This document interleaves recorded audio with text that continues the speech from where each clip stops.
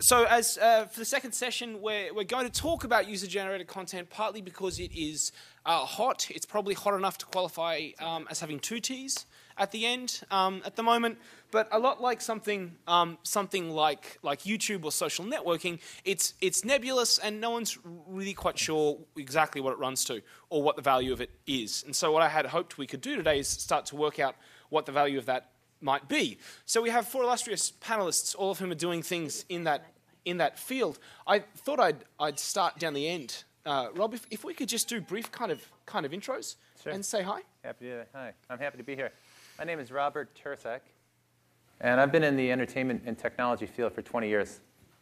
And I've worked on both sides, new media startup companies like game startups like Seventh Level, and wireless startups like Packet Video and M-Forma, and grew those companies. But I've also worked at traditional media companies like MTV, where I launched MTV in 20 countries internationally, and I was the head of on-air branding. And I also worked at Sony Pictures Entertainment, where I was the head of their digital media business during the late 1990s. I'm here today because I'm involved in a new startup company, which unfortunately I'm not able to tell you a great deal about because we're just closing our financing, and they've asked us to keep a lid on it. But it is in the category of community-generated content. And quite specifically, it's about building community around content propositions, which I believe is the future of all branded entertainment. Oh. That's it. Excellent. Thanks. Katarina? I am Katarina Fake. I am the co-founder of Flickr. Does everybody know what Flickr is? Okay, good. Little known fact, or actually, somewhat known fact. We started our company, Ludicorp, to build a massively multiplayer online game. It was a browser-based game. It was a very social game. It was about IM conversations. You could kind of wander around. You could find things. You could put things together. And Flickr actually started off as a side project from that. The original version of Flickr, did anybody see the original version of Flickr, which became Flickr Live? It was really, really early. It was a live IM client that we had based on some of the game technology that we'd built, which enabled you to drag and drop photos into IM conversations. And it was a kind of a cool thing, but it had a critical mass problem. And it wasn't until we enabled people to put photos on web pages that Flickr actually really took off. So that's kind of Flickr as you know it today. And then we added all of those kind of, you name the Web 2.0 buzzword, tagging, open APIs, participatory media, blah, blah, all those kinds of things were added subsequent to that, and that was what caused the huge explosion of Flickr content, Flickr users, and Flickr-ness. Excellent. Excellent. G, would you like me to put it up on the screen? Yes. Hi, my name is G Lee. I'm the founder of the Bubble Project. I have about 15, 17 minutes, a quick visual presentation about the Bubble Project I'd like to share with you. The project started about 4 years ago. I was working as an art director at a major international advertising agency in New York. We had some of the big clients, including Procter & Gamble, General Mills. And I worked there for about 4 years, and it was a great place to work, but the work sucked. And it was very difficult to produce any kind of good work. And I was just getting very frustrated that the kind of ideas that were getting produced were very formulaic, boring stuff that quickly filled every corner and every inch of the public space. And I felt the urge of doing something that instantly could transform these boring ads. And the answer that I found was producing these talk bubble stickers. So I spent $3,000 of my own pocket, and I started placing these bubbles all over the city of New York, and such as these ads, for instance, you're seeing. This is a Morning Express ad, and this is how these bubbles were placed, such as this, and those. And I just left them blank so that people could write their comments on it. And sometimes, some of these guys were just begging to talk to each other for some strange reason.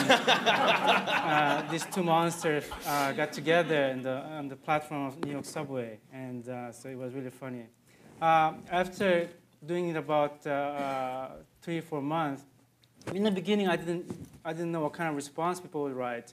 Only thing I knew is that if I left them empty, someone would eventually fill it in with something.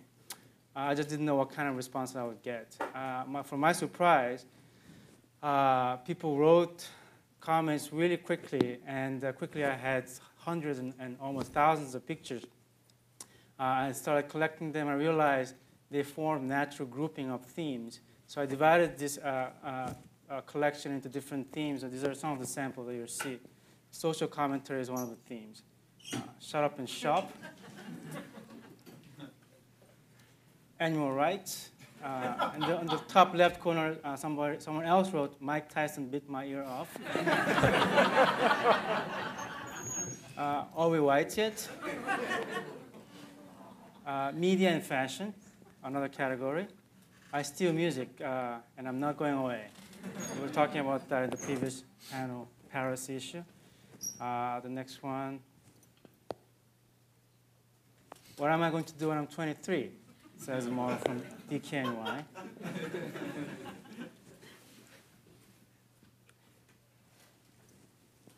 I'm hideously deformed, Steve Madden. So a lot of these comments actually spoke to simple truth, which in this context became very humorous.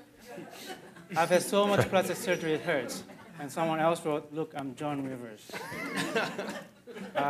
Politics and religion. What country would Jesus bomb?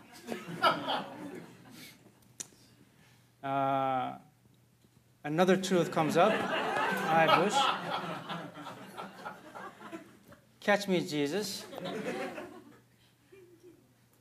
This is, the next one is Dalai Lama speaking Tibetan. Very popular subject. I used to smoke crack on the 6th train, J-Lo. I use it to download porn.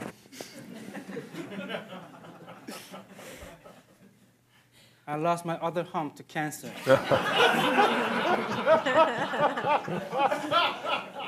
Have you seen my nipples? And I realized that, the true meaning behind this writing recently, that the original Starbucks logo had nipples. So that was the reference to the original logo, the good old days. I fucked Fred and I fucked Barney, so before and after effects. Art and philosophy, and people also drew inside the bubble. They didn't only write on it. In this case, made a nice camouflage. And other people decided to make their own bubbles and put it into a bigger bubble. Humor. Please let me die in peace. In India, they're sacred, but this ain't India, bitch.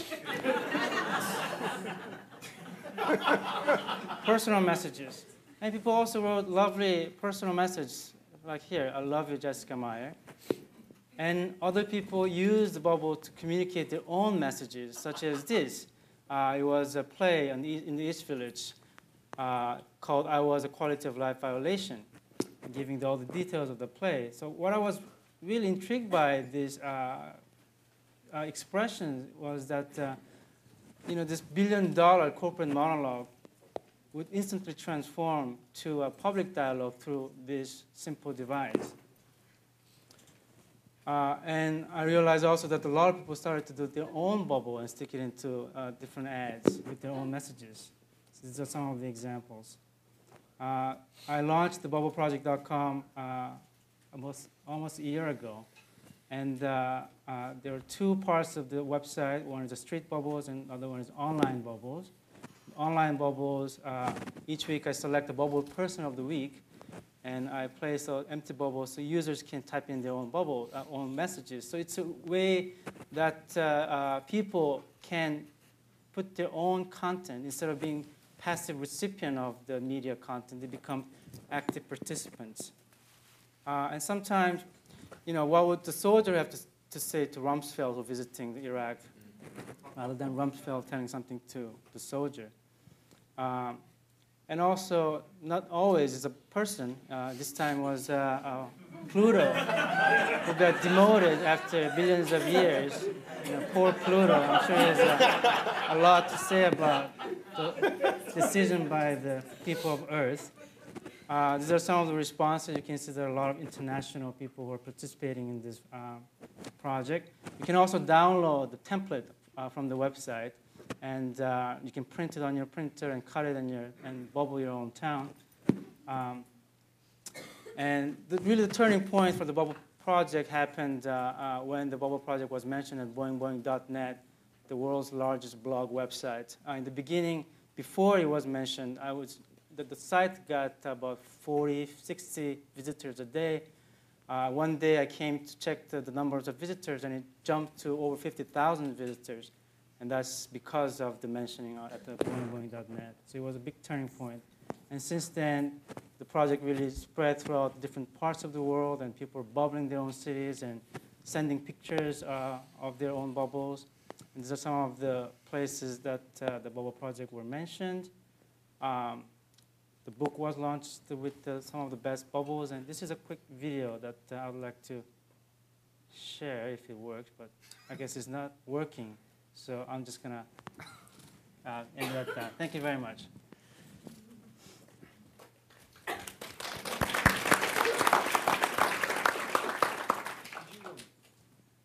you want to talk? Did you want to talk to the wall? No. You want to talk to them? Sorry. Yeah, sure. Sorry. Well, I can talk to the wall. No, don't talk to the wall. Okay. Don't talk to the wall. Talk to the people out here. Shall I start? Yeah, sorry. Let me start again. So, Yeah, thanks, G, because that was awesome. Thank you. Hi, my name's Kevin Barrett, and I'm the Director of Design at BioWare in Edmonton, Alberta, Canada. And BioWare is a creator of... Oh, my voice suddenly came in. BioWare is a creator of computer-based role-playing games. Some of you may be familiar with the products. And when I started in the games industry, let's say back around 1985 or so, there was no computer game industry at that time. There were computer game hobbyists. There were some kits that you could get and so on and so forth, but really no industry as we know it today. PS3 was launched today, as you know, and the Wii launches in a couple of days, and Xbox 360 has been out for a little while, and it seems like computer games have been with us forever, but they haven't. It's relatively new, and I was interested in the subject of user-generated content because when I started in the adventure game industry in '85, was working at a pen and paper role-playing game company. User-generated content wasn't something that was an anomaly or an interesting thing to study or something to talk about. It was, in fact, 100% required. If the adventure game industry or the role-playing game industry at that time wouldn't have gone anywhere if it wasn't for user-generated content.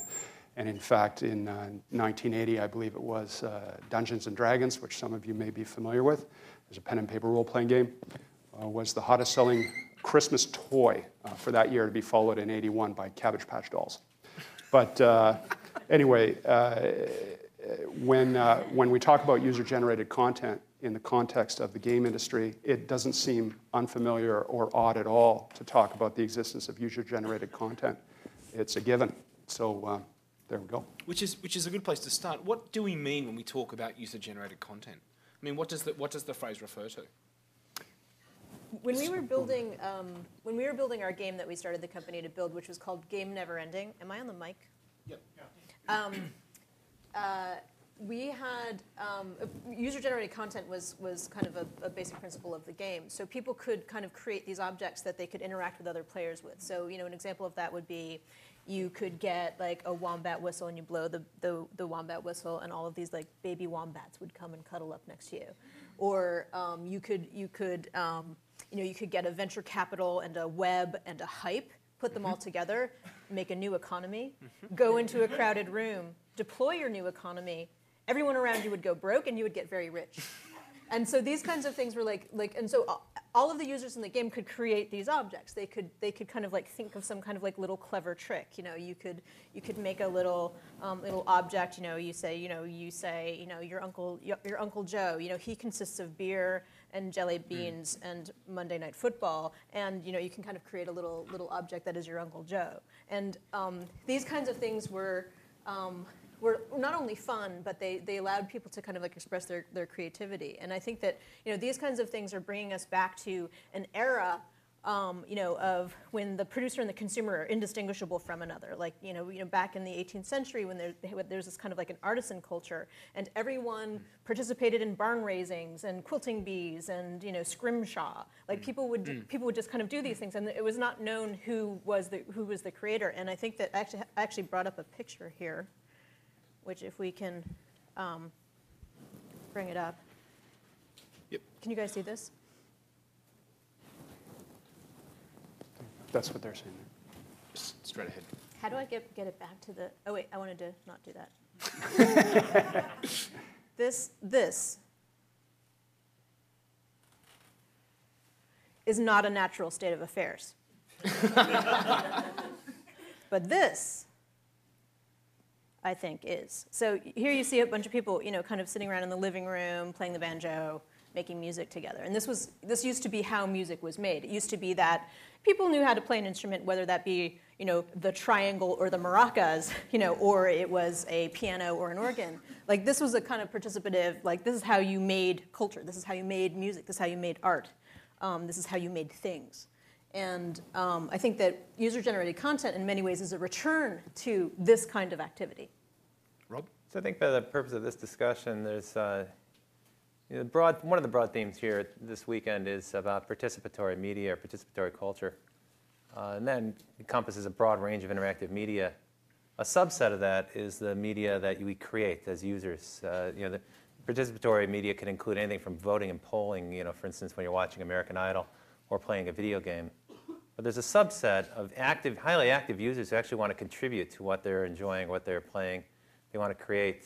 Flickr is an example of a huge, broad mass phenomenon. When you've got millions of people with digital cameras, and it's pretty easy for them to upload, then they're going to want to share. Maybe a little bit more arcane in the average person's point of view example would be Second Life, where you now have these subsets of people that actually generate, they build out limited edition digital objects, and they generate a little economy inside of the game, much like Katrina's example. But I think the two terms are confused sometimes, or blurred, in the sense that not all participatory media involves user-generated media, and that's the distinction I'm trying to make.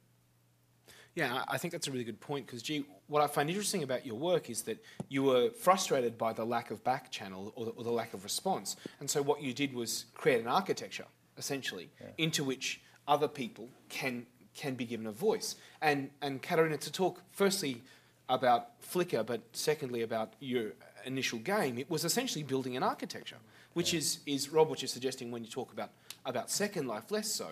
It's about this idea of user-generated content makes the activity or the object that is produced the architecture into which people are then given free rein or less free rein to participate. The question I have is why at this point is there such growing interest in providing these architectures rather than continuing to produce restricted closed products?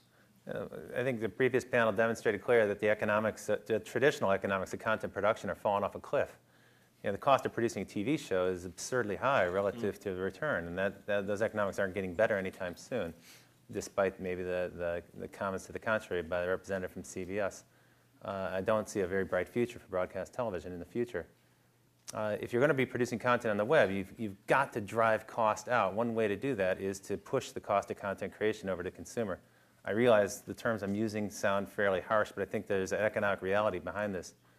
The second aspect of that, of course, is the ubiquity now of connectivity and a great deal of processing power and the low cost of content creation for consumers. The phenomenal tools, the high resolution, the cameras, the ability for people to produce great desktop video using prosumer equipment. So that the threshold of getting in as a content creator is much lower. And the ability to distribute now has been trivialized, so anyone can upload to any number of sites and publish and distribute their own content. So you've got this, the cost has been pushed out on the one hand, and thresholds have been lowered on the other hand. I also think that there's, a kind of a general exhaustion with kind of mass consumer culture. I think that, this sort of the sameness, the kind of monocultural kind of like you go to a mall and like, everybody's dressed the same and everybody looks the same and all of the clothes are the same and everything that you can buy is the same and you actually have a fairly limited choice. It's kind of this interesting phenomenon. Like you go to the supermarket and you see, what seems like choice. Like you go and you see that there's two kinds of toothpaste. There's Colgate and there's Crest.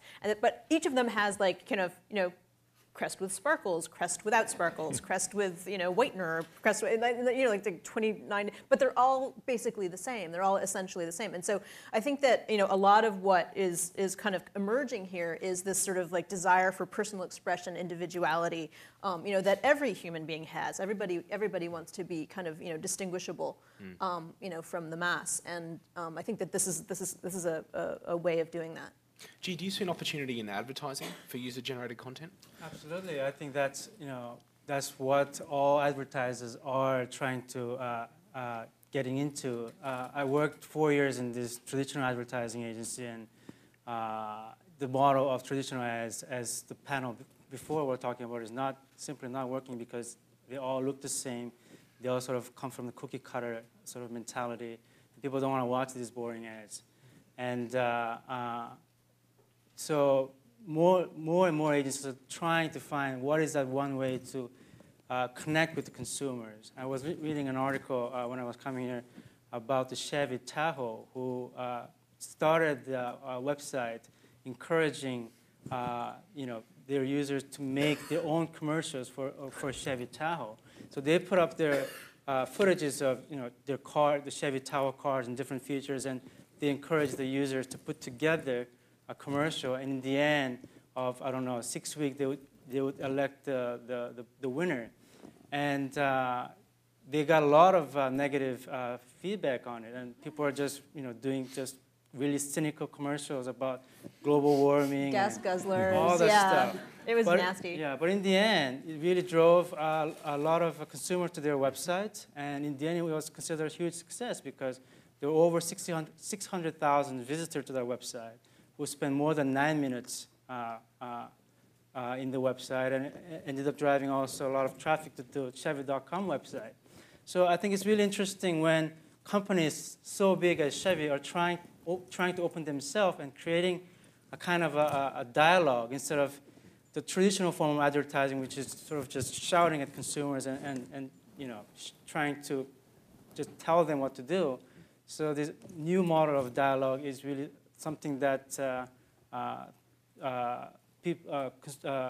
corporations are taking risk, but I think that's the future, that they can connect to their consumers. And so what are the risks associated in opening up? I mean, this is essentially a question of control. And, it is control. It's interesting you bring up the Chevy example, because what Chevy did was open up control over the advertiser message to its users or consumers or audiences, or however we choose to construct them. And what they got back was not exactly what they were expecting. Right. And so as much as there is opportunity to engage, particularly an audience, I'm interested in how you weigh up the opportunities and the risks when you're trying to build into a business model this idea of user-generated content. I think it's very similar to a personal conversation. So when corporations talk to consumer, it's almost like me talking to a friend of mine. If I'm just telling the friend of mine what I want to say, it's not a dialogue. I'm not really finding out much about the person, and the friend is not really finding out much about myself. So by creating a dialogue, you're also giving up your control and listening to what other people have to say. Kevin? From the on the game side, there's opportunities and risks. Yep. When you open up. And as I indicated in my opening comments, obviously it's very natural for our industry in particular to want this user-generated content. The opportunities, obviously from our perspective, are in community generation. And at BioWare, our online community is, I guess, people who are registered to our website these would be customers, people who play our games, and so on and so forth, might be at 3.2 million right now, and we're adding about 50,000 a month. And this is in a year when we're not releasing any games. So there's a lot of interest in our products and stuff that's coming out. And what we found when we, it would have been about 5 years ago when we decided to put out Neverwinter Nights. Can I just take a quick straw poll to find out if I'm speaking an alien language to anybody? Is anyone familiar with the Aurora Engine or Neverwinter Nights as a content generation system for game production? Okay, so let's say that there's 20 people in the audience who are familiar with it. That's great. The Aurora Engine that shipped with Neverwinter was a very, very powerful tool for content generators and was intended specifically for those consumers to create in a manner similar to what they would have done back in the 70s and 80s when they would have been sitting in their parents' basements and creating adventures for their friends to run through, killing dragons and trolls and so on and so forth. We wanted to empower players and consumers of our products to have that same type of experience with the ability to use a very, very powerful tool set to create their own adventures in an electronic environment. And what that does is it creates this great community. And you get a lot of hobbyists who get together and they want to compare the quality of work that they've done. Obviously, a lot of dominance assertion behaviors come into play here. But you get a lot of hobbyists who are generating material. And so if I was to say that we had currently about 3.2 million registered users on the BioWare sites, maybe only 1% right now, say, well, 1% of 3 million, say 300,000, are actually generating, did I do that math right? 30,000. No, 30,000, thanks. It's an institute. Are generating material for the site and for use by other people.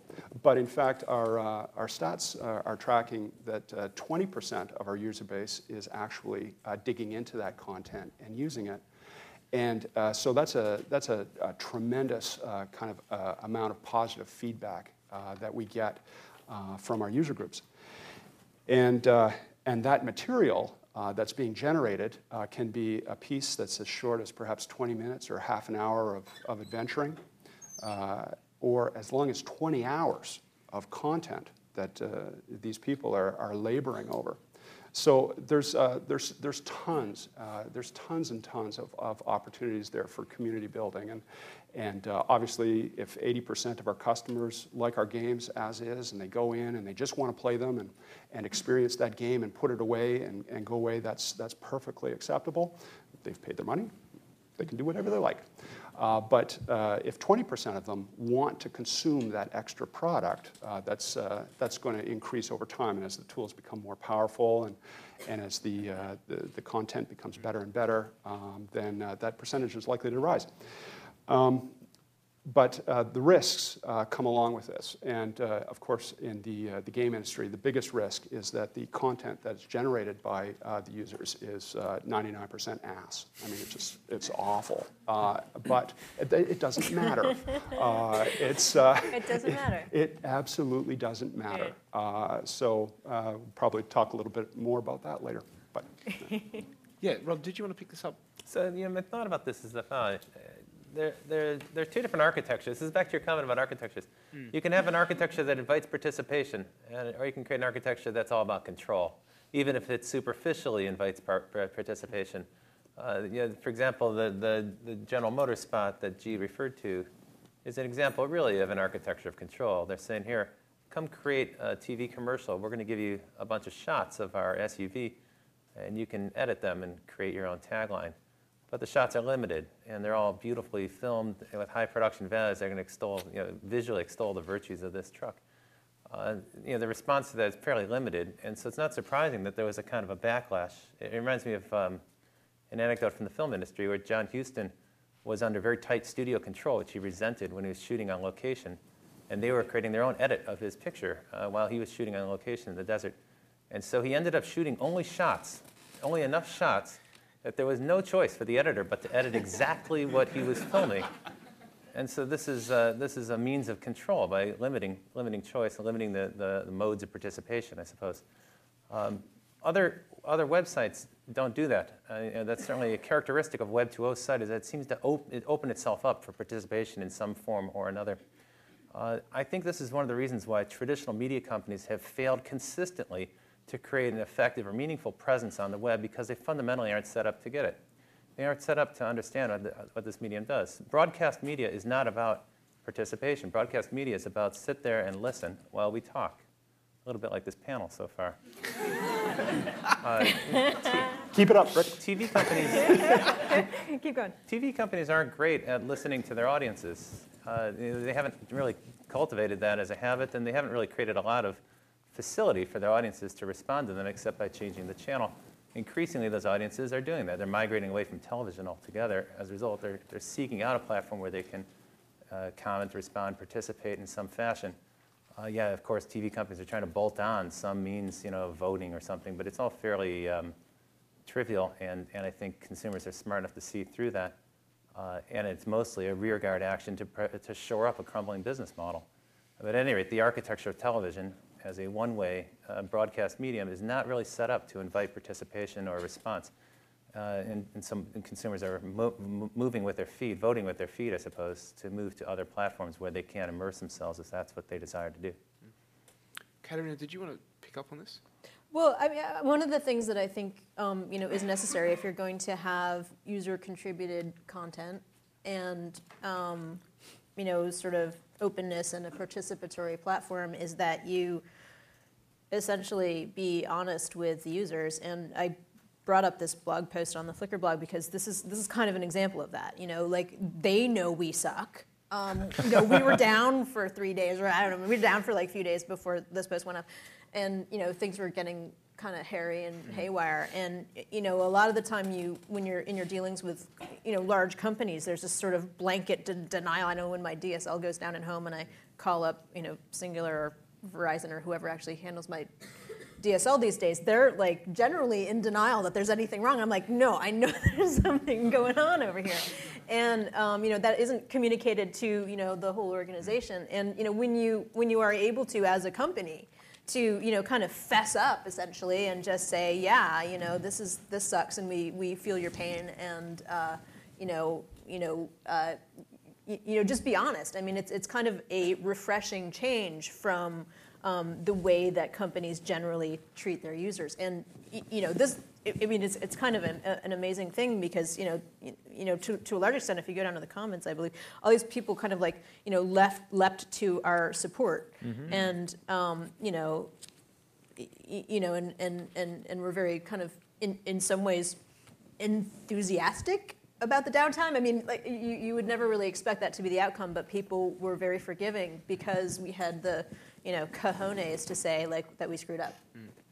And one of the phrases that often goes hand in hand with notions of user-generated content is this idea of community. And I suppose what I want to ask is, does it matter if all the users don't participate? Kevin, you were saying that like if 1% of your user base creates content, that's 30,000 out of 3.5 million or however many it is. Yeah. And I'm not a math major, and never was. But on top of that, 20% of your user base might actually engage with this user-generated content. In fact, are, yes. And so what it raises something I think is missed from the user-generated content debate, which is the notion that there are degrees of engagement. And if we say that user-generated content is the production of items in a world, then that might narrow the way we understand user-generated content itself. Yeah, well, I don't know how to specifically answer that, but I'll throw out just a couple more stats. The most popular download that we've had for our 5-year-old game was 450,000 downloads of a community expansion pack. And the community expansion pack was simply a gathering of 1,000 new monster types and 3,000 new item types, which included armor and chairs and swords and helmets and capes and wombats or whatever. People want to consume that product and just see what's in there. And you know what? If let's say 30,000 people are generating modules, but you have almost 500,000 people downloading the community expansion pack, it's not because they're generating content. It's because they're interested in finding out what the rest of the community is building.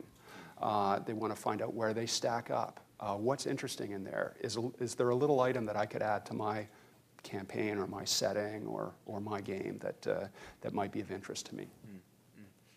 Which raises the question, and this is one of the criticisms of user-generated content, is the notion that amateur-produced material will never replace professional-produced material.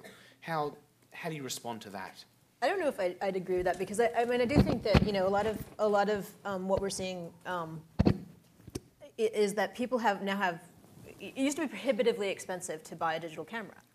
And, you know, this really high-level equipment used to be only accessible to professionals and, you know, the people that could afford these things. And I think that, you know, one of the significant things that has changed is that, you know, the prices have come down and down and down. And you know, it's now within the reach of people. If somebody has a very strong interest in, you know, photography or videography, or even game design, they now have access to the tools and can create these things themselves. And so I think that, you know, any day of the week, 100, you know, amateurs are going to beat out a professional.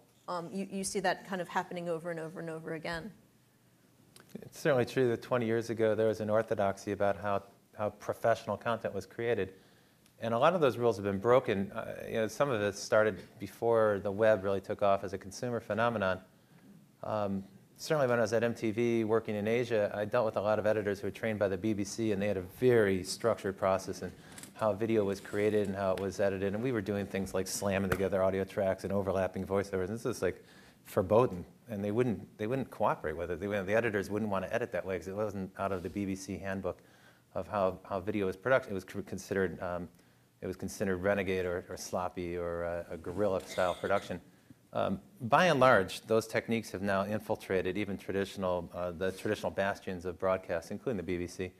And now those techniques have been adopted. The abundance of reality TV today is an illustration of that.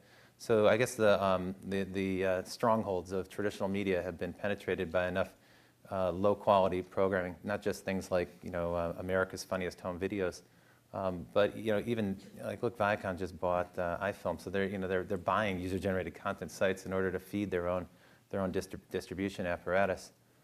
So I think that it's safe to say that this distinction is no longer binary. It's more of a spectrum of possibility.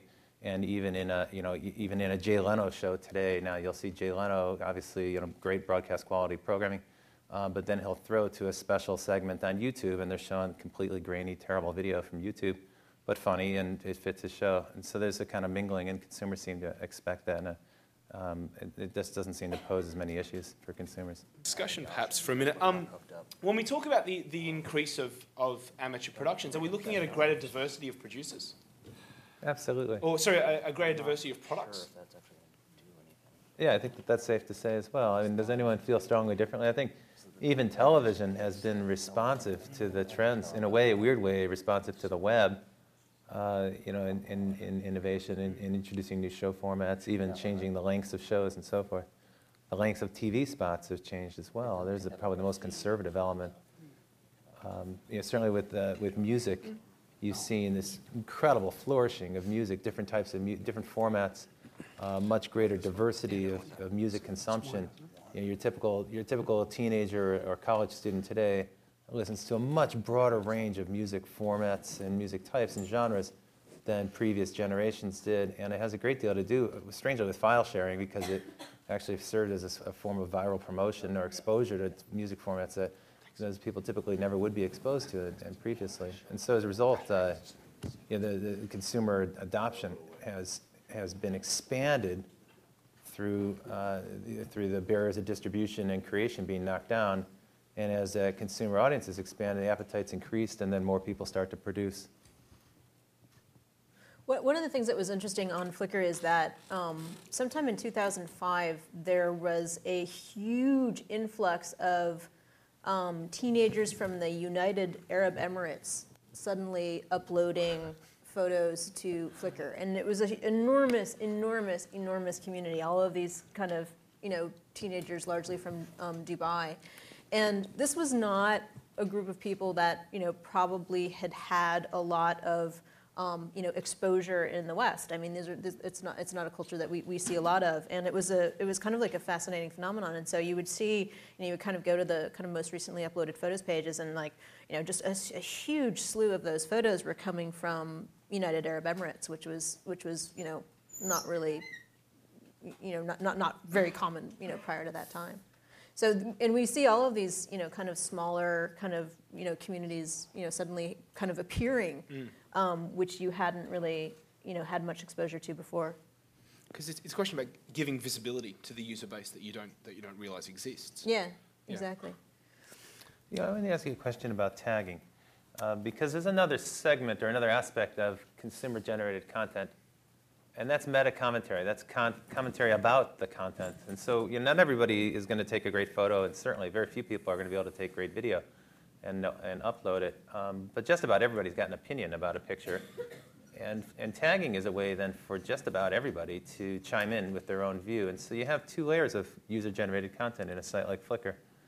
You're going to be able to speak to this better than I can. But the notion there is, one person might upload a photo, another person might find that beautiful, and they comment beautiful. They add the tag beautiful, and then you have this kind of neat process where you can stroll through Flickr and find out what hundreds of millions of people think beautiful might be. We've actually built a system which people may be familiar with here, called Interestingness. And Interestingness is basically a collection of algorithms that basically look at the behavior around, it looks at user behavior, and it looks at kind of, what happens around a photo. So does this photo get blogged? Does this photo get blogged by your mother? Does this, photo get blogged by a complete stranger? Is this, the kind of photo that, people will pick out of a full page of photos, above all others? And it kind of like takes all of these things into account and, surfaces the most interesting, photos of the week, of the day, of a certain tag. So you look at a tag for, Tokyo, or you look for a tag for bicycle or goat or shoelace or whatever you can think of, and you can find, whatever the, user kind of activity around these photos has determined is the most interesting, interesting photo. And tagging is, there's a lot of things that are taken into account in this. Tagging is one of those things. There's also comments. There's views, views, like simply views. Although, and here's an interesting thing is that we very deliberately decided not to have any explicit rating systems. It was really interesting because one of the things that was probably one of the most requested features on Flickr at the outset was ratings. We want to be able to give these things thumbs up, thumbs down, 5 stars, whatever. And we were very adamant about not adding this feature because, I put up a picture of, me. This ain't, hot or not. Like, I do not want to know, I don't want to be like, I don't want to be rated, and, the more you have these sort of explicit rating systems, the more likely it is that people will game them. The more likely it is that if it's kind of like out there in the open, they'll log on, they'll make 20 accounts, they'll like star their photo to try to kind of move it up the rank. And so it's kind of like, all of these algorithms that you write, this is very clear with, things like, PageRank and, Flickr Interestingness. It's an arms race for like, of the coders versus the people who are trying to game the system and get their stuff up there. And so the less explicit your ratings system, the better off you are in general. But don't you think that's changed from side to side? When in the case of Flickr, is a much more personal website where let's say YouTube, where there's thousands and thousands of videos, and well, we all know like what kind of videos are going to be at the top if you actually just let it go free. It's also like it's not going to be nice. It's also different to a site like Dig, where the user-generated aspect is the rating system itself. I mean, Flickr contains content that users produce, like you say, a photo of you. So the question of rating it becomes a valuation question of the participant's work. Whereas if you go to a site like Dig, where people post bits of news, then the social ranking is the interestingness of this to the community or the value of this story. Which is why Dig has is confronting so much gaming. Yeah, I mean that's kind of like the thing with Dig is that it's become kind of part of one of their biggest problems is that it's being so heavily gamed by its users. Kevin, did you want to? Yeah, with technical difficulties overcome, I can rewind the discussion back to the previous question, which, in anticipation of coming here, was something along the lines of, can amateur content replace the need for professional content? And this, relating to games, is a very interesting concept, and I thought I would take the opportunity to let everyone that would come to the conference into some secrets and teach them all how to be game designers if they wanted to be. So if you'll entertain me for a few minutes, I'll just run you through a quick PowerPoint that I put together. About this question, which I find very interesting. I'll preface with a couple of caveats. The first one is that up in Canada, we don't get all the good training in political correctness that seems to come part and parcel with corporate society down here. So if I'm a bit irreverent, please excuse me and feel free to berate me outside after the talk. Secondly, I'm going to delve a little bit into some armchair anthropology. I know there's plenty of very intelligent people in the audience who will be baffled by what I'll talk about here because there's no science to it at all. But if you'll just entertain me for a moment, I'd like to talk about a theory that I read about a couple of years ago, and it was a fantastic theory and works well as a theory, and as such, it explains things well and allows you to predict things well, but it's completely unprovable. So I'll just move ahead. So what I want to say is that amateur content producers would need to understand the goal of professional game design, which is producing something fun as opposed to producing something cool. Now, here's what happens. When I said that 99% of game content that gets created for, let's say, Neverwinter, or for, and honestly, not so much for other game engines that are out there. Generally, someone will delve into a game engine or a game tool set and say, wow, I can set everything on fire. That is so cool. And so they'll create it, and they'll put it up and post it, and people will look at it for about 5 minutes and say, wow, that's really cool.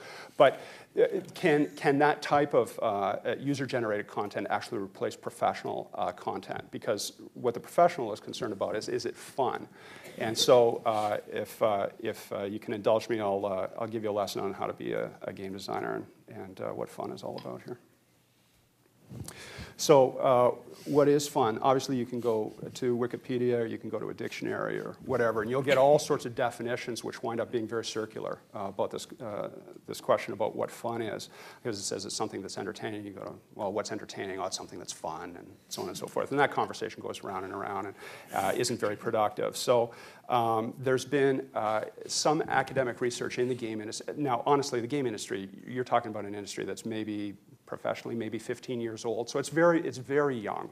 And so academics hasn't quite caught up or is in the process of catching up with where games are right now. And so there's a lot of academic questions being asked about games, and they're not being answered very well. But there are some papers that are starting to come out. And 2 years ago, I read this paper by Noah Falstein called his natural funnativity theory, which doesn't sound very scientific. But it's, as I said, as a theory, it worked really well. So I'll just run through it here, the natural history of fun. Okay, so in order to, please, you know what? 2.5 hours is an awfully long time to sit through anything. So if you're not interested in this, please go to the bathroom now. Can I Yeah. go to the bathroom? Yeah, absolutely. I'm going to go after this. I mean, I sat through the first one this morning. I had to go twice. So, and anyway, in order to understand the natural history of fun, we have to go way back to the dawn of prehistoric time. Okay, so this theory, as all good theories should, starts with an anecdote. 3 cavemen go antelope hunting. Now, oddly enough, these are the same 3 guys who tried to start the human race. And so we have a natural history of fun developing around what these 3 guys did. Now, our first fella, who we'll call Arg, now, we have photographic evidence of this. So now, mind you, he's got a small pecker, but don't hold that against him because he has a huge job ahead of him. He's got to start the human race. What is his personality type? He comes back from hunting. He's out on the savannah. He picks up an antelope. He brings it back to his camp, and there's enough meat for 3 days with all of his tribal members. And he says, that's great, but I'll have my first meal and I'll see you later. I'm running back out to kill another antelope. So he heads straight back out again, out onto the savannah. Our second caveman we do not have a photographic record of, so we're using this artist rendition. And his name is Blug. Blug has a different personality type. He comes back to the camp with the antelope, and he says, well, geez, there's meat for 3 days. I'm going to sleep.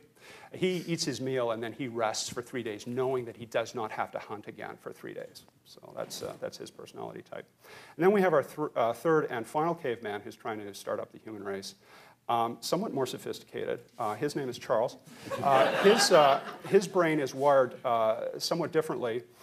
He comes back to the camp with the antelope, and he has his first meal, and he says, well, I don't have to hunt for 3 days, so I'm not going back out onto the savannah.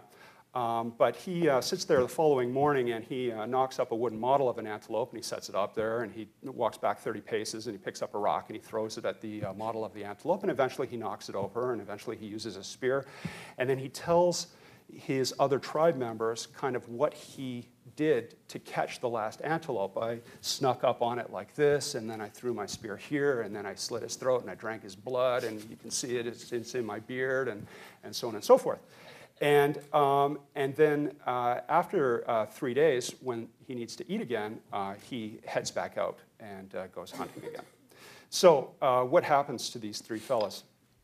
Well, what happened to Arg? Arg, as you'll remember, went straight back out after his meal of antelope, and he went hunting again. And now, the savannah is full of antelope, but it's also full of danger. It's full of saber-toothed tigers, and it's full of mud pits and quicksand and all sorts of terrible things. And in Arg's personality type, he wanted to keep going out there. He wanted to keep hunting, and unfortunately, he got eaten. Now, the thing that the poor thing about Arg is because he's exposing himself to so much danger constantly, it's inevitable that he does not procreate. He's dead. Blug, on the other hand, is resting. I didn't realize this when I downloaded this photo from the internet first, but if you look, there's kind of a silhouette of a cave woman. Can you see it? It's just kind of like behind him. I think it's because his pecker's bigger, but I'm not too sure. But anyway, he's resting for several days before he heads back out to the savannah. But in that period of time of his lethargy, his muscles atrophy, and he is not, well, except for certain periods of the day, and he is not honing his hunting skills.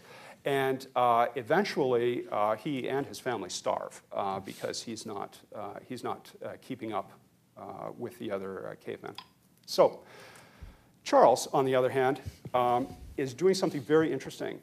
Charles is simulating the hunt in the safety of the camp. And what he's doing is he is, on average, he's increasing his rate of survival by not exposing himself to the dangers of the savannah. But he is practicing. He is simulating the hunt. He's practicing. He's telling stories about the hunt so that when he goes out again with his tribal members, they know what to do because he's told them about how to do it, and so on and so forth. And Charles winds up surviving. Now, why is this important to us when we talk about this? Who cares? Well, it's because we descended from Charles. You and I, everyone in this room, everyone in the world, okay, came from Charles. They didn't come from Arg. He got eaten. They didn't come from Blug. Blug starved. All of his kids starved. Charles survived. That means that we inherited Charles' predispositions. What Charles did in the camp is what we do now. one way or another. And so these predispositions is Charles hunted and procreated. That's kind of something that he did. He told stories about hunting and procreation. That's because it's what we all do. And he simulated hunting. The simulation of procreation is something that is beyond the scope of this presentation, so we're going to move along. And I'm going to I'm going to flip in a little bit of popular science here and say that there's a dopamine connection here. We know that when we physically work out, when we solve a very intricate puzzle, when we get an unexpected promotion, when we tell a good story and people appreciate it, dopamine is released into areas of our brain, and we have a feeling of euphoria. This sets up a self-perpetuating cycle. And that cycle is that we conduct something we're predisposed to do. We get an enjoyment in our brain through a dopamine release. That leads to conducting the predisposed activity again. It's a chicken or the egg argument. Who knows? Were we naturally selected for this to occur? I can't tell you. It evolved. This leads to enjoyment through dopamine and etc. So what I'm going to say, that what this theory proposes is that this cycle of a predisposed activity and then an enjoyment release afterwards is maybe what fun is. And maybe fun isn't this. It doesn't matter, but as a theory, it helps us a lot, particularly in game design. So we should be able to predict fun activities by examining what we're predisposed to do. And so what did Charles do? He hunted. This creates a physical fun cycle. He told stories about his hunting and so on and so forth, and this creates a social fun cycle. And he simulated what he did, which creates a mental fun cycle, because you have to think about it and replicate the real world. And so in games, we have some interesting physical fun in games. Now, obviously, really cool games would be games where we would go out and kill other people, but that's not the case in our society today. That's been bred out of us. So what we do instead is we simulate it. We have simulated movement and maneuver, and we have simulated exploration, and controller manipulation, which is the last vestige of the actual physical activity that we have in this medium. And so we have an archetypical physical fun game like Doom, for instance. And we have social fun in games. And this is story, something that BioWare is very well known for, story and communication, teamwork, competition and dominance assertion, trading and sharing. These are all social activities that generate fun cycles. And so we have an archetypical social fun game. Does anybody know which one this is? It's not Barbie Pillow Fight. Does anybody know what it is? Yeah, thank you. It's The Sims, that's right. Very popular. I think last year, EA had 5 Sims titles in the top 10 PC games list. Mental fun in games. This is tactical or strategic planning, pattern recognition, goal, choice, and achievement, and meaningful choice making. And so we have an archetypical mental fun game. In fact, the widest distributed, highest selling electronic game of all time, Tetris, which is all about pattern recognition and tactical planning and so on and so forth. Okay, so the theory goes that what you will do to make a very particularly successful game is if you don't concentrate on one fun cycle, you blend them together. And so our archetypical blended fun game, does anyone play this one? Does anyone know what it is? Yeah, back there. You are correct, sir. It is World of Warcraft with 4 million, 4.5 million online users today, if you were to go on and check it out. And so blended fun games and actually role-playing games fall into this category very, very easily. There's a lot of physical fun in simulated combat and movement, a lot of social fun in team building, player versus player and communication, a lot of mental fun in the choices that are made during character development, tactical planning, achieving goals, and so on and so forth. And so when we get back to our question of can community-generated game content replace the need for professional content, my answer in the end of this presentation, which will lead me off to the bathroom, is only if the nature of fun activities become understood by the community at large and the principles are applied with professional discipline. So you are now all equipped now to go out and generate fun game content. So more power to you. All right.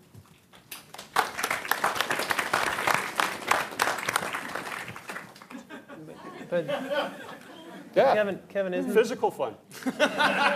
There it is.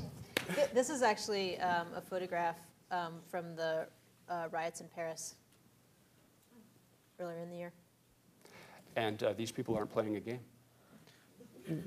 Kevin, there's a long track record, though, or history of social games where users generated a tremendous amount of the game. I'm thinking particularly of the Muds and Mushes, in the late 80s and mid 90s. Kind of the era pre-Ultima Online and pre-multiplayer online games where they became graphical, and then the ability to generate those graphics is not accessible to most people, and so as a result, the ability for the average guy to contribute to that went away. But previously, there's this wonderful, rich era of text-based Muds and Mushes that anybody could contribute to. All you needed was imagination and the ability to type. So don't you perceive that? And in BioWare, are you trying to embrace any aspects of that in developing Yeah, actually, new games? sorry, with and I think I said Rick before, but I meant Rob. That's okay. Here, I'll turn this here. What the Muds did was replicate for the first time in electronic form what was happening in the 70s and 80s with the tabletop, I should say, tabletop role-playing game environment, which is people weren't smacking the heck out of each other when they were playing those games, but they were talking about it and they were rolling dice and they were pretending to do what they were doing.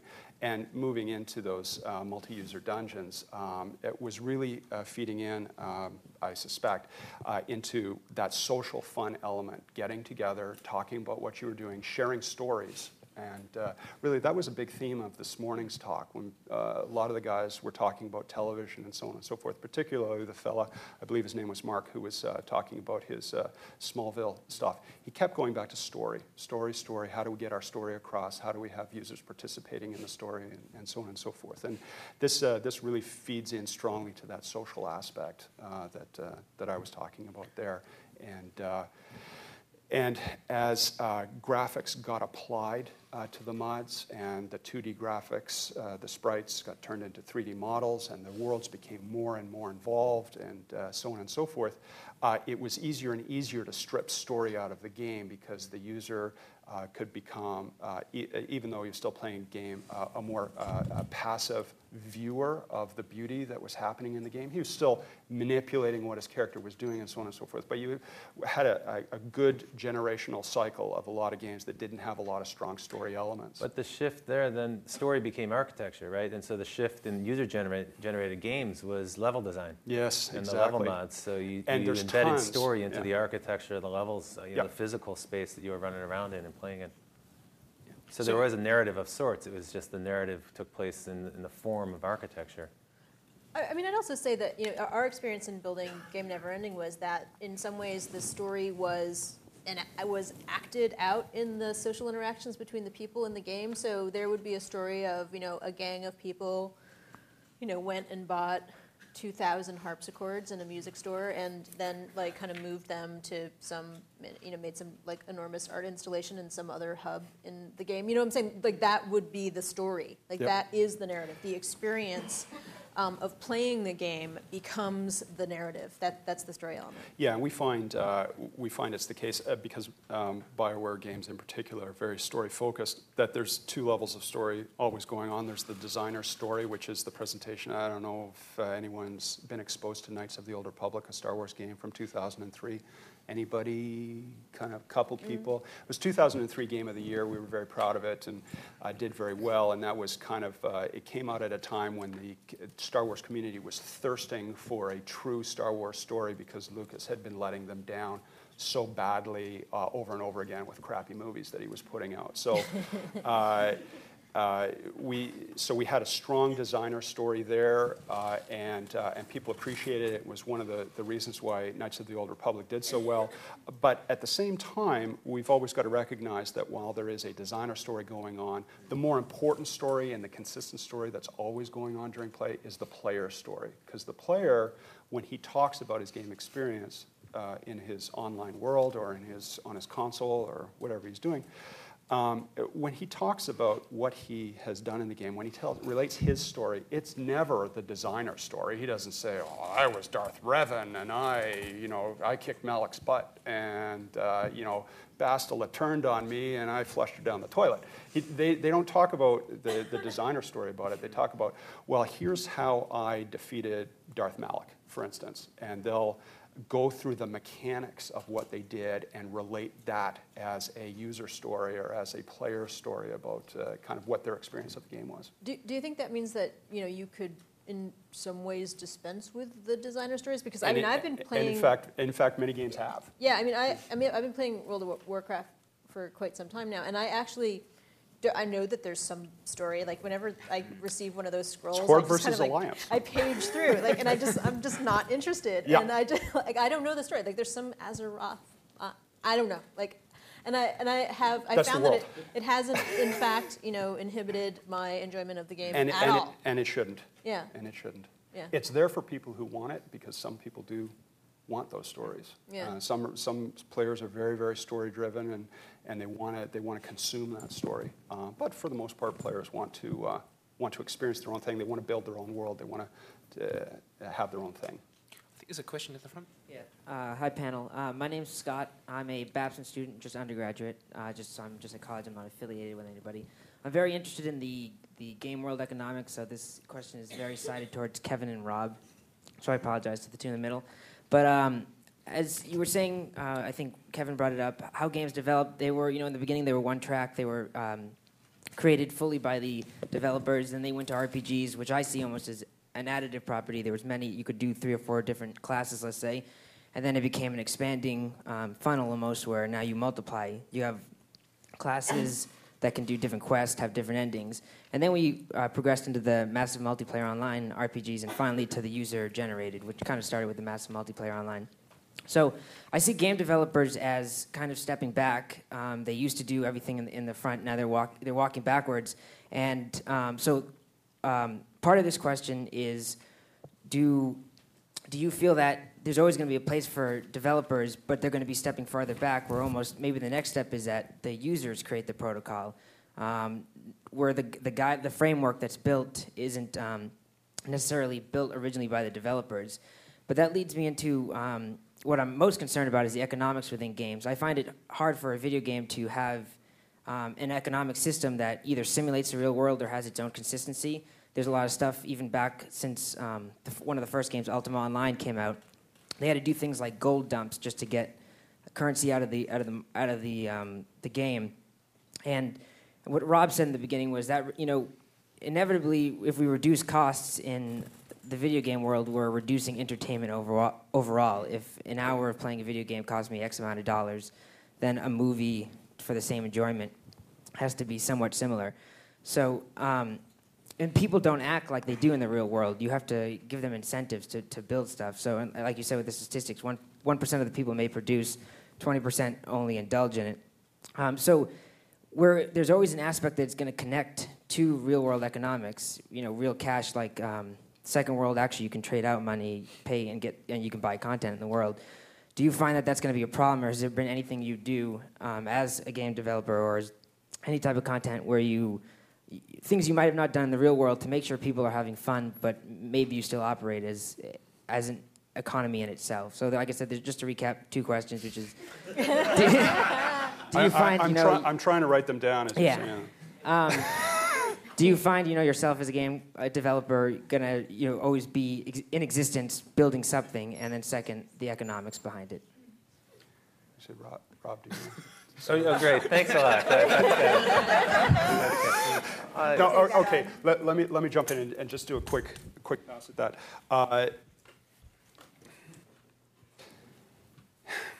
Let me say that if only 1% of a typical population is going to go in and start generating content, that means that you still have to service 99% of that group that purchased the game with a complete, fully self-contained product that doesn't require their added participation. So if your question is will there always be the necessity for having professional game developers to develop that packaged experience? Until that 1% grows into 90%, yes, or at least providing a framework for a game to exist within. And then your second question regarding economics, particularly either gray market or, I suppose, the use of real-world currency in order to generate virtual world currency and the domination of economics with inside games. I think it is an ongoing problem that the industry, as young as it is still trying to figure out how to deal with. And every MMO that comes out, and we've got an MMO office opened up in Austin now last year, and they're working away on that, and they struggle with the exact same questions that plague every other developer. How do we develop save systems and economic systems and security and so on and so forth to provide a consistent experience for that consumer? Inevitably, no matter how many developer hours you throw at the problem, the community at large, which may be as big as several million people, will still be able, in brain power, to overpower what the developers have been putting together up to this point in time. So it's like the finger in the dike, and then there you got another hole, and then, it's like that Ice Age trailer with the little squirrel that's always running after the acorn. There's always a new problem that we're trying to stick our fingers into, and until the industry gets more mature and figures out a good solution to it, then it's going to be problematic for a while, I suppose. That's a really good point. That's relevant to just about everything we're talking about, which is no matter how clever you are as a designer, developer, producer of some sort of content, you can't be more clever than the internet, because there's 300 million people using the internet today, and the number keeps going up. And those are minds that are awake when you're asleep. In many cases, are more motivated to solve something than you may have been or your design team may have been. And so the architectures that invite participation are probably likely over the long haul to be those that are successful, more successful than architectures that don't. To your question, it's a complex question. The first part, I'd respond to it by saying,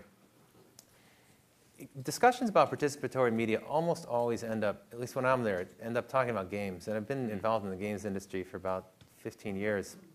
But I've also been involved in television and film and so forth. The games are a very strange phenomenon. For interactive media, they're kind of like the Gesamtkunstwerk that opera was 100 years ago, in the sense that if you're a game designer, you're a little bit of a storyteller, you're a little bit of a theater designer. You're kind of a toy maker. And of course, you've got to be conversant with computer science as well. So it's a skill that requires many different, kind of the integration of many different skills. It's a very complex thing to do. It's a very complex process to manage. Different skills come to the fore for different types of game experiences. So it really is dependent upon the experience that someone wants to create. Which skills are going to come to the fore. So your question was, gee, is the game designer going to recede somehow into the background? Well, sure, if that's the kind of game experience he's trying to create. That's not a new thing. That's always been the case. And bear in mind, the history of games goes way back past the games you cited. It goes back for thousands of years. And so the longer history of games, the pre-computer game era, the longer history of games has always been social and multiplayer. This era of single-player games in front of a video screen is historically kind of a blip, a very short blip. So there's always been a multiplayer environment for most games. And that's always been a part of the game designer's job, is to anticipate that and leave room for more than one point of view, more than one outcome within the same structure. It's a very unusual artistic craft as a result, because most artistic forms end with a single result, not multiple at the same time.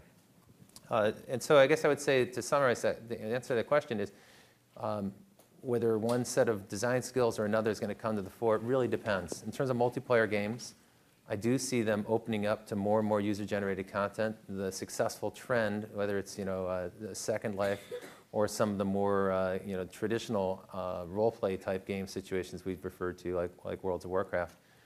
They certainly invite participation on many levels, and they reward participation on many levels. One of the ways you can participate is to create content and create digital objects which can be shared and traded. This does create a kind of virtual economy. This can be gamed. Any kind of economy can be gamed, any virtual economy can be gamed. And so as a result, this is a persistent problem. It's not new. It's not something new with World of Warcraft. This has been going on since Meridian 59, which is the first kind of multiplayer online game that came with graphics that shipped with the CD-ROM and so forth. It preceded EverQuest and it preceded Ultima. I talked to Mike Sellers, who designed that game, and they blew it. And he confessed that they blew it with the economy. They just had no idea how to structure an economy, and so they tried to create a really simplistic economy.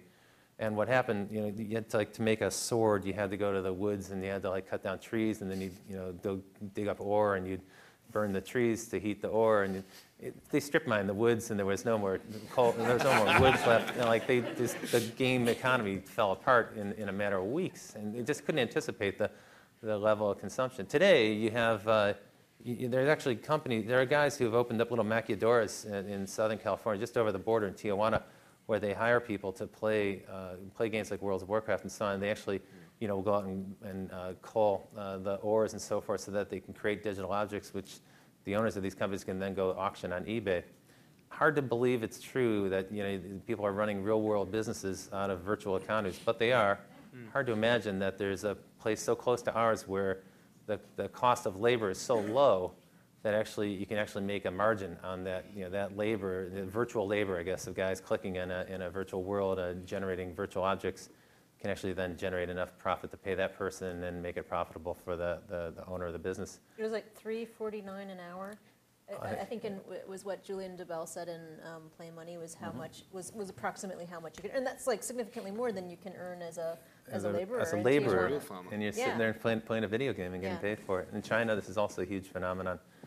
And so that's a fact. Now, this is a huge issue for the companies that publish because they assert that they own the copyright to all those objects, and then therefore some outsider can't sell them. And this is a source of tremendous friction. And there's one company in particular that is aggregating the auction sites where these objects are sold off, and this company is considered a remora by the guys that run Worlds of Warcraft and EverQuest and so forth. And there's a great deal of legal interaction between those companies. It's funny. One of the things that's fun is when you open up your business to your audience, emergent behaviors occur, and you can't really predict what's going to happen. You can do your best to think through the scenarios, but every person who's developed some form of participatory media is going to tell you stories of emergent behavior that they just didn't expect. 10 years ago, I was working with the guys at Empath, and they developed multiplayer games for me when I was at Sony. And they had developed a way for people to talk to each other. And this is an early form of voice chat in a game world. And what people were doing with that is that they would one guy would sort of figure a way to plug his stereo into that, and they'd create a disco inside of the game.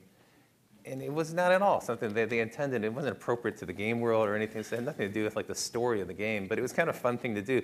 That's a classic example of emergent behavior. And we see that all the time. What I think is cool about having open APIs in Web 2.0 sites is that now you embrace the notion that that's going to occur, that people are going to want to go out and create a module or an extension or a widget that plugs into your site and does something different, something that you couldn't anticipate. Something that does, though, drive usage, does extend the habit of it, maybe expose that site to people in a way that you never would have thought of. So it's a form of marketing. And you're enlisting your best audience, and you're engaging them and using more and more of their time to propagate your idea or propagate your meme. And this raises the question of labor. I mean, if user-generated content drives economic value for either the user itself or the corporation, is there some responsibility to reward users for their labor? This comes up all the time, and I think it's a very interesting question because if you look at YouTube versus Rever, both of them started around the same time. Rever was very much premised on we will pay you for your content, and YouTube was very much premised on we will not pay you for your content, and which one of those two really took off? And you look at that, and it's very interesting because I think that there's a different when you're participating in these kinds of software. It's it's a very different thing. It's a very different impulse to say, oh, I made this cool video of myself lip syncing to a song, and I'm gonna, kind of go be a, whatever, famous for 15 people or whatever, and I'm gonna put it up. There's a different, when you're, participating in these kinds of software, it's a very different thing. It's a very different impulse to say, oh, I made this cool video of myself lip syncing to a song, and I'm gonna, kind of go be a, whatever, famous for 15 people or whatever, and I'm gonna put it up on YouTube and, blah blah blah, and you're doing it more because like it's fun, it's funny, it's, it'll get you some measure of fame, and it's slightly ridiculous versus sitting down and thinking, all right, I'm going to make this into a business. It's like right brain versus left brain. Your reasons for participation are extremely different. And if you look at the content on Revver, it's very commercial. It's very deliberately designed to be commercial. And it in some ways, I think the kind of the magic of user-generated content is its authenticity and its it's kind of it's human. It's kind of quirky and idiosyncratic and weird and not very polished and it's real. And so. It's kind of interesting to kind of like look at these two aspects of these things. That's not to say that people don't constantly make money off of their Flickr photos all the time.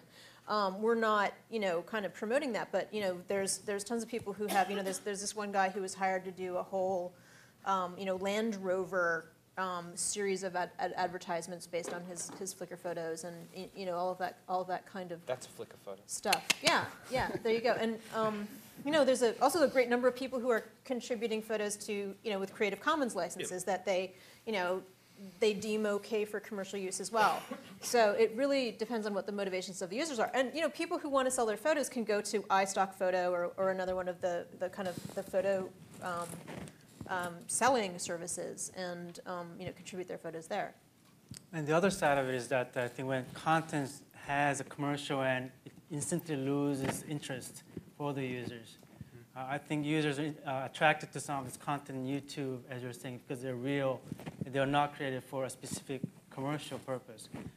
When the Bubble project started to get much more attention, I started to get a lot of calls from corporations. Oh, we can use this idea to make a electronic billboard and do something for a game or whatever.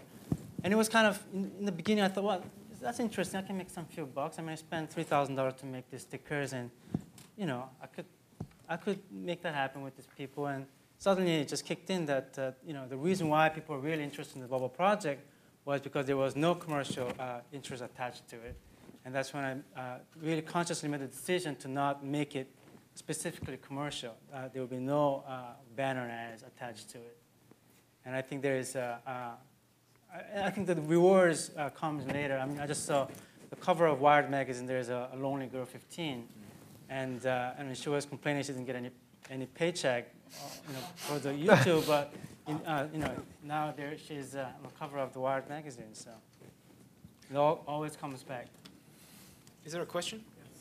Hi, this is Fergie.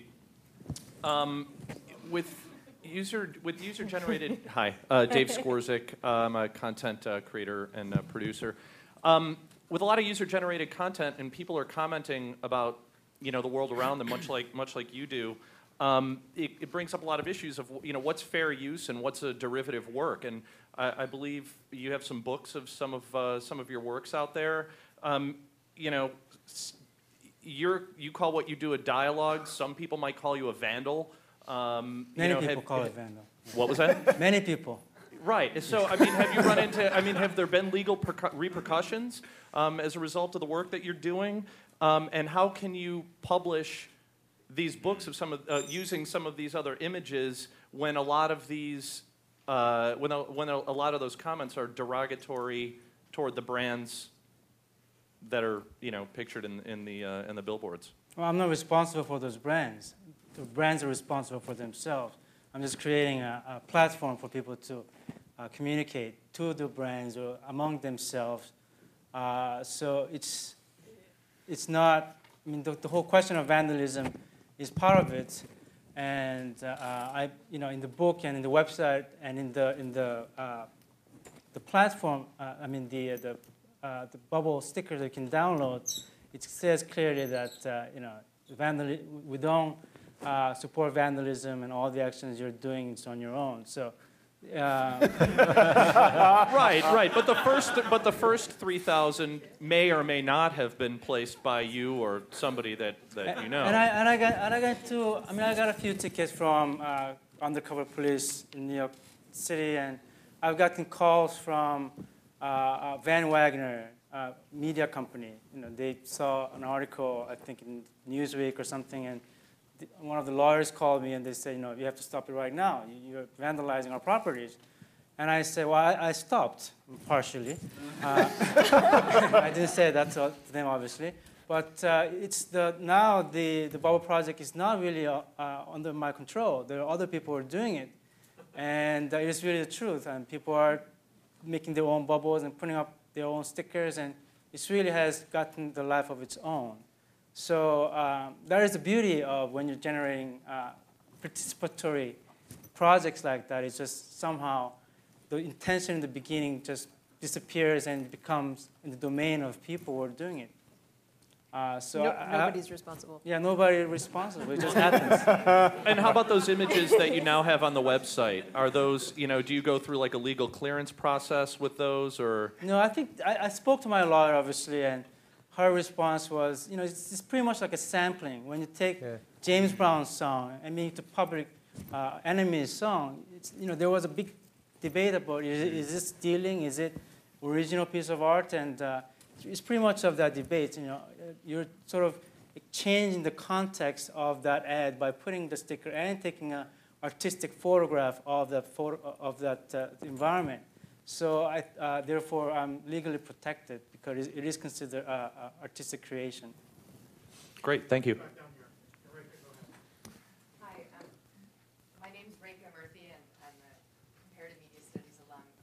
The thing I wanted to talk about ask about were your thoughts on what community to pick when deciding where to stake out your territory. I'm thinking online specifically, but even with with video games that are offline or with any media property that you want to contribute to. I was hanging out with some Harvard Business School guys, and they told me the conventional wisdom for a really fast turnaround, high revenue idea would be one that's very incrementally innovative over existing ideas. So one of them described their idea to me once, and it really sounded like a lot of other websites out there. And clearly they're not the only ones with that conventional wisdom, because there are a lot of mimicry sites cropping up, meaning I almost went there, and then I realized I probably shouldn't, because it was pretty funny. I was like, oh, that's just like X. They're like, exactly. But you take something, you add a twist. And the reason I'm bringing that up is because, there was just an article in the New York Times about all of these online shopping list sites. And obviously, as soon as Friendster came out, you had a million others. There are copycats for every one of these. So I wanted to hear your thoughts on that, just from a user perspective. How do you sort through all of this? At what point, I'm hearing friends who spend too much time on these sites talk about saturation, almost like they get to about 4 or 5 participatory sites and they max out. So there's that. The other part that I find kind of interesting, especially Katerina might have a response to this, is the notion of once you stake out your territory, which takes a certain amount of investment. I feel like for me to join a new participatory site takes me about 2 hours to really start catching up with my backlog of content and tagging it and getting set up, making friends, all of that.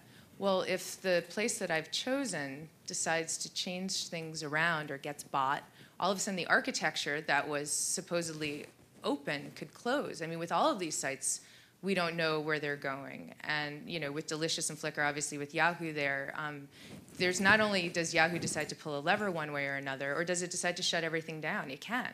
So how do you deal with that issue of trust? Check out the end user license agreement when you upload video to YouTube. Check it out. Would you like to share a little of that now? They own it. Lock, stock, and barrel. They can do whatever they want with it. Yeah. And Flickr, we don't own anything. You can take any of your stuff off. That's part of the reason the APIs are there. And, all your content is your own.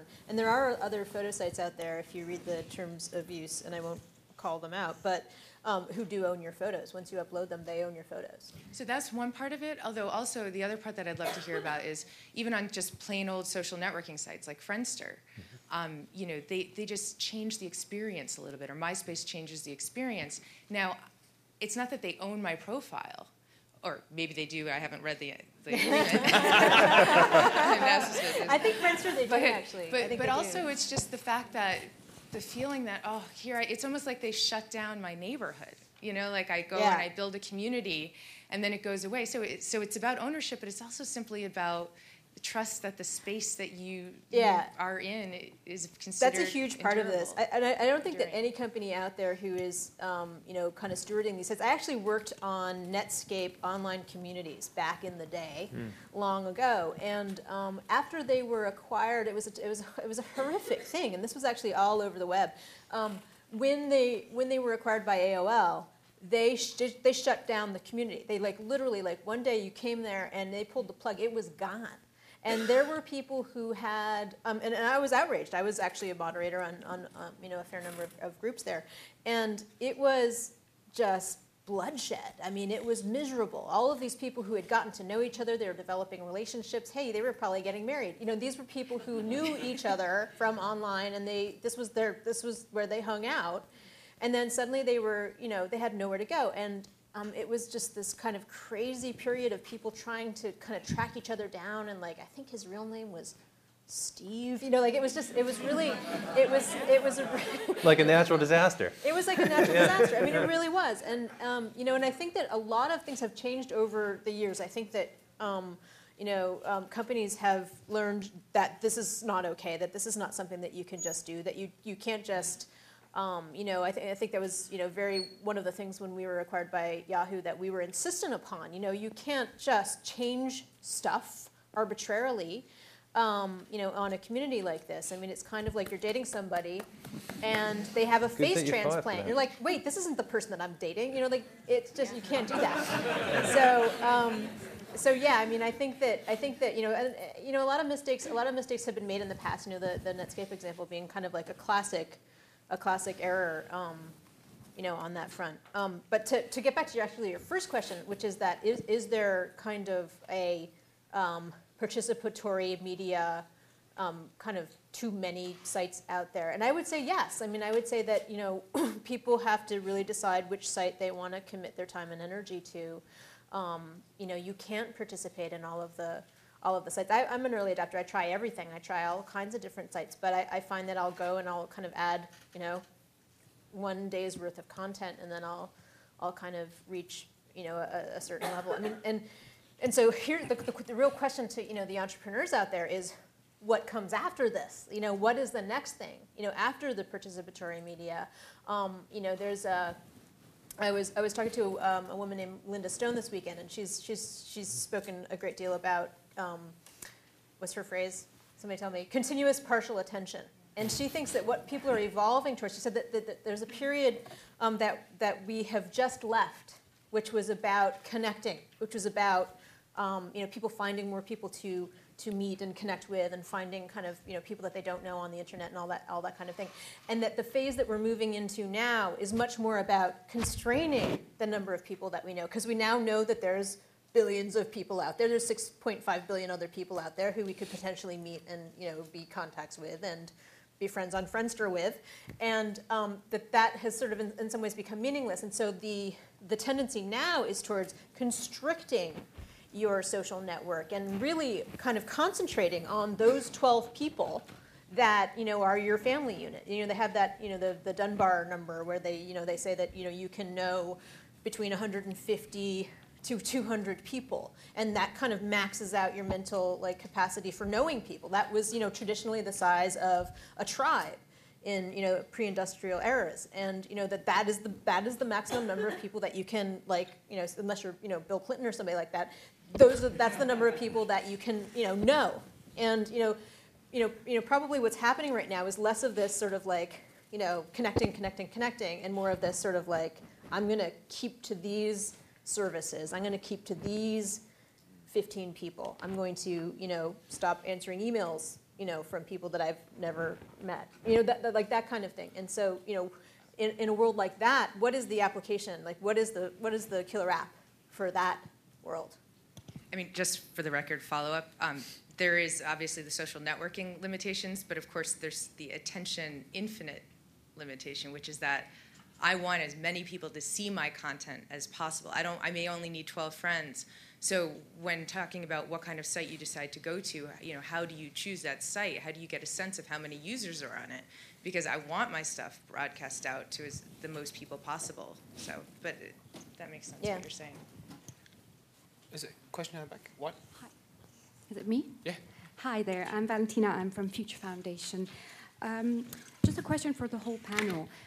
When thinking about user-generated content, generally we're still talking about a fairly kind of cutting-edge side of the population. Consumers that are online, that are generally quite young, and they're kind of on top of what's going on the technology side.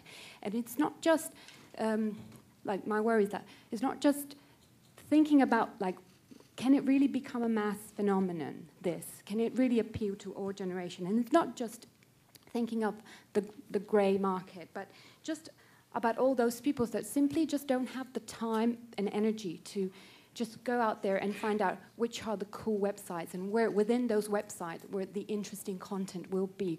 All those people that really haven't got the time to sort of plow through the sheer amount of content that's out there. And if there is a future for this to become a really sort of truly mass phenomenon, is there a role for choice editors within that to just help people kind of understand where to go or the websites to use? Have you thought about that at all?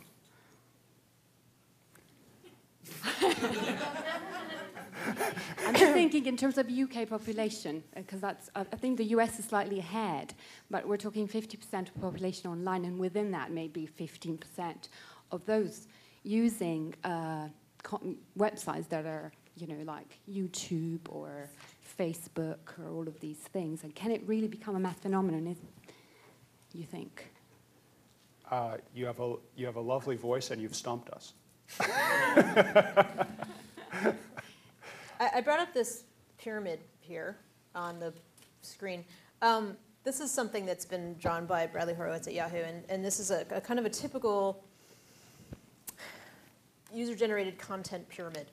You have frequently one, and this is actually probably more like 1 to 20%, as we know from like Pareto. Generally, 20% of the people are responsible for 80% of the content or whatever. But you have a small percentage of people that are the creators that are actually kind of like going out, making things, filming videos, taking photographs, writing blog posts, whatever the activity may be. You have 10 to 20% or maybe 50% or some percentage of people that are synthesizing, and that means they're commenting on, they're thumbs upping something, they're interacting in some way with the material. And then the rest of everybody is just kind of sitting there and they're like, just give it to me easy. I don't have time to, I'm like, whatever, I'm not gonna participate. And those people are the consumers. And this is a very typical pattern in all of these kinds of scenarios of user-generated content. You see this pattern kind of again and again. It's different proportions. I think in a perfect world, you'd have 100%. You'd have 100%. Everybody would be contributing just as much as they're consuming. But ever since the internet has existed, the lurker has existed, and the lurker is the person who kind of sits quietly and lets other people discuss or be on the webcam or whatever the activity is, and are consuming. They're participating. They're still kind of in it. They're still online or watching the videos or whatever, but they're not doing anything. Yeah. So do you think it will become a mass phenomenon, or you still think that pyramid will What still isn't? apply? What do you think is not a mass phenomenon yet that might be in the future? I mean, just so you understand, there are 45 million blogs. There are over 100 million profiles on social networking sites. Absolutely. By any metric, that is indeed a mass phenomenon. It might not be a very apparent one, and it might be one that skews towards certain demographics and different age groups. But by any measure, it's a mass phenomenon. MySpace. In order to participate in MySpace, you have to have a profile. Yeah. 80 million profiles. You can't not have one. And in some ways it's that in some ways that's kind of much more of a communication platform than a participative platform. If you know what I'm saying, like it's much more about connecting with and kind of chatting with and. I'm not suggesting that it's not worldwide. I'm just saying that perhaps when you think of the U.S. population, it's still a fairly limited segment that uses that. It might be 20%, but what are all the other people's doing? And when we're thinking about advertisers starting to exploit this and wanting to reach a mass audience, this is sort of some of my thinking behind this. Well, savvy marketers are exploiting MySpace like crazy now that Fox is working hard to commercialize for example, what they bought. They were thinking of launching a MySpace for like the grey market in the UK, but that thing didn't really take off because there were too many worries and. For the what market? A MySpace version for sort of this, not the grey market, but the baby boomer sort of segment. Yeah, there are actually a couple. Eons recently raised a bunch of money, and there's another that's for 50 plus. Right now, there's a social networking site for just about every segment of the population you can possibly imagine. Yeah. There are over 300 social networking sites currently active, and my figures are probably off. Hi, I'm Ron Miners. I'm currently working with Multiverse, which is an MMO middleware platform. And I started working in community back at Empath and remember the dynamics that you were speaking of quite happily. There was a lot of fun stuff that people were just discovering. Anyway, what I wanted to say, though, was sort of a general comment on some of the topics that you've touched on and to get your reaction to them, which is that I think there's a way in which the way users relate to some of the social networking or interactive content sites establishes a trust relationship with the provider, and that part of what's going to be driving successful enterprises moving forward is the ability to sort of for the users, much as you say, to know that their provider will cop to the mistakes they make, or that there's a way that they can invest themselves and their time and their energy meaningfully in the site. And just looking for general comments or what you think of that. I applauded earlier when Katerina mentioned that during the Yahoo acquisition, the founders of Flickr fought fiercely to protect the integrity of the information and, moreover, the integrity of the relationship with their customers. I think it's worth applauding that, because too often you sell out, and you sell it entirely, including you sell out your integrity, and that's a great temptation. It takes a great deal of stamina and guts to resist that temptation. It's very important, I think, if you're asking people to invest time and energy, and to a certain extent invest their identity in your content property, then you're being entrusted. You're being entrusted with something that's very precious. It may not be tangible, it may not be easily monetizable, you may not be able to estimate the monetary worth of it, but the fact is, your identity is priceless. And if you pour a little bit of your identity in, it might be a picture you took of your grandmother, and you upload that to a site, and then that site's free to do whatever they wish with it and exploit it commercially, you might tolerate that if you're getting some benefit from it, but you're not going to tolerate it if they're going to exploit you and use it in ways that you would never want them to, and you have no recourse there. You can't take it down and so forth. If they're going to assert some sort of copyright over it and then have a way to use it in some other hitherto unpredicted way in the future, well, that certainly doesn't seem fair. That wouldn't pass a common fairness standard that just about anybody would understand. That's why it's worth paying attention to these end-user license agreements, because they vary widely from site to site. And it's very important as you proceed out in the web, as you start to pour parts of your identity into these sites. It's important to be aware of where your content is going, where your personal identity information is going. And there's a very real threat here, which is that for identity thieves, it's awfully easy as we leave these trails of our identity across the web. It's very easy to construct a pretty good understanding of who someone is. And I think many of the tens of millions of participants in sites like Facebook and MySpace are blissfully unaware that they're creating a great trail for some I think that future. AOL search episode in several months ago was a big wake-up call, actually. If people weren't familiar with that, AOL search released their user data to the web, and they had kind of erased the IP addresses of the searchers, but you can learn a lot about people, as it turns out, from what they're searching for. And in less than 24 hours, the New York Times was able to track down this woman in her 60s in Georgia who, just based on her search, on the searches that she had done, and I think that it was a horrific thing, but if it served as a kind of a wake-up call to what kind of information is out there about you, and what the potential outcome is when that kind of stuff is released. That was a blessing in disguise. Hi, my name's Suri. I work on the advertiser side of things, and so my question goes to monetization. And Katrina, you already kind of touched on this, and so I want to go a little deeper and get all of your thoughts. When there's a model to really effectively monetize a lot of user-generated content, like I see on Flickr, there's not a lot of advertisements, if any, on there today. Yeah. Is that gonna hurt, help, or leave it unchanged? I mean, you would think that it could help in that it would maybe bring out some people who don't have the time today, but if they were getting rewarded for their efforts, maybe then they would produce it, but maybe then it drives out the people who are just really passionate about it, and the people who create a lot of this stuff today. So where does that leave user-generated content when advertisers and Flickr or Google starts to make money? Here's an interesting thing about Flickr is that people are not actually paying for any kind of like distribution or anything like that. They're paying for storage. I mean, it's kind of a fairly straightforward relationship that we have with the users. The users get unlimited storage and unlimited uploads, and that's really the business of Flickr. And the people that subscribe, that's what they get. Now there are advertisements, but there's only advertisements on. Like you're not going to see an advertisement on an individual photo, as as is well established on content matching on these kinds of things tends to be fairly poor. And like the last thing that you want is you put up a photo of your relative's funeral, and like there's casket ads next to like everybody, like that's just a horrendous outcome. Nobody wants that. And so but it makes really good. It makes really good sense, here's an example, I put in a search for Tokyo, and then there's, 687,000 photos, with Tokyo, and here you have, really beautiful pictures of Tokyo, and all that kind of thing, and of course, discount Tokyo. This makes sense. Like this is like Google has been making money off of everybody else's content.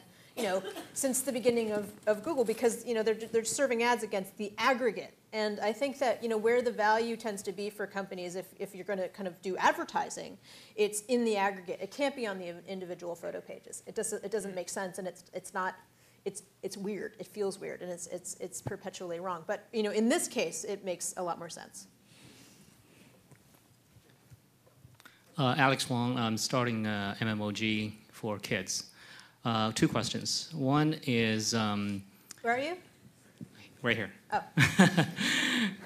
2 questions. And the first question is, you talked about user or player ratings, whether it's explicit or implicit. And for example, Amazon, it's pretty explicit with all the stars, 1 star to 5 stars and so on and so forth. So there got to be some sort of... pros and cons for each approach. So I'd like to hear more comments on that. Number 1 question. Number 2 question is, for user-generated content, particularly for websites like Flickr, you're providing a platform for people to upload photos and so on, but you don't have content, if you will, to start with. So how do you get that critical mass at the very beginning? And are there any, I won't say special, but most effective ways for a consumer-facing type of website to get the critical mass? Should I take that? Yes. Well, okay. So to get to critical mass, that's a good question. We were extremely assiduous community builders from the outset, and we spent as I described, the first thing that we had was this sort of IM window where you could drag and drop photos and, blah, blah.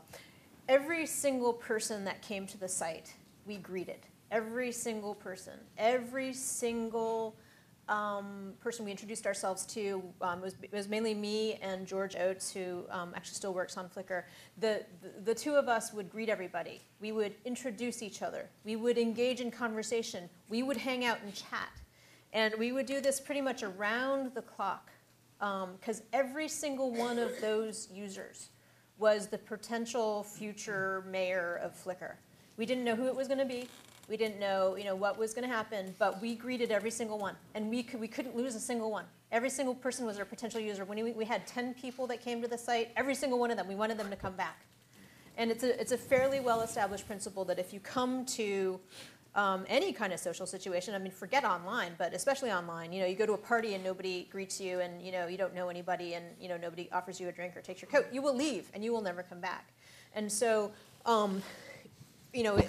this of course doesn't scale, right? Once you kind of have 100,000 users, that you can't really do that anymore. But hopefully what you've established at the beginning is a culture in which that is the practice. The practice is that everybody greets everybody. Everybody kind of says like, hey, I noticed that you're into extreme knitting. Like so and so over here is really into extreme knitting too. You guys should like you get together, and that becomes what the kind of mores, what the culture of the community is. And I think that when you're establishing any kind of social site, you have to establish what those rules are. You have to establish what kind of behavior is common and encouraged and is okay, and what kind is not. And I think that you have to, things are very different. Like if you have kind of like the prim ladies, crochet society, and then you have the monster truck and beer like kind of gang, the culture in those groups is going to be very different. And things that it's okay to say in the monster truck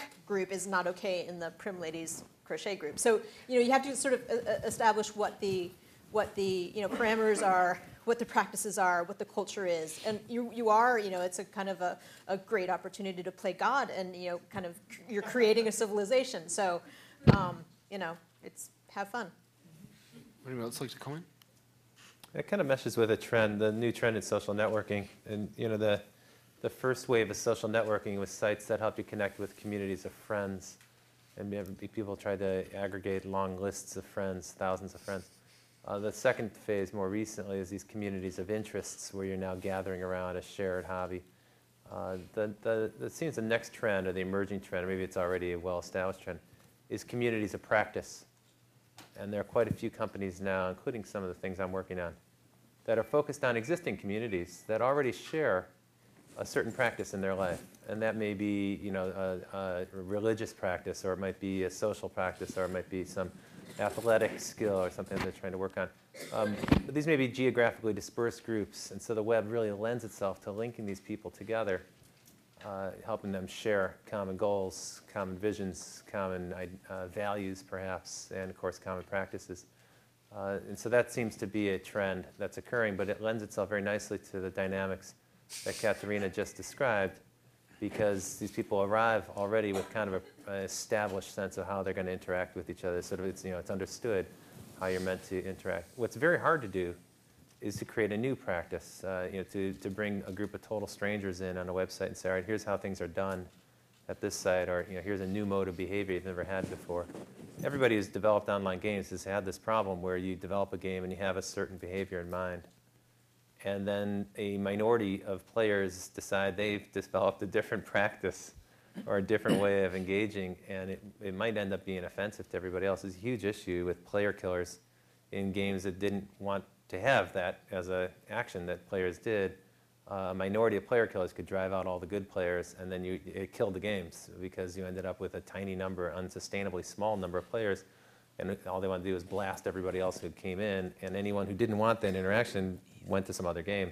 There's a classic example of early online community building with Legs, Pantyhose, decided they wanted to have an online community. Like, they kept on hearing about this online community stuff, and like, this is going to be really great for us. And so they put up a bulletin board, and of course, all of the male pantyhose wearing fetishists showed up, and it became like, and this was not the intention of the Legs I've been found out. company. And so, you can never really anticipate how your online community will evolve. Gee, the community that exists in the online bubble project, is it related to the real world, to the offline Yes, project it is. activity?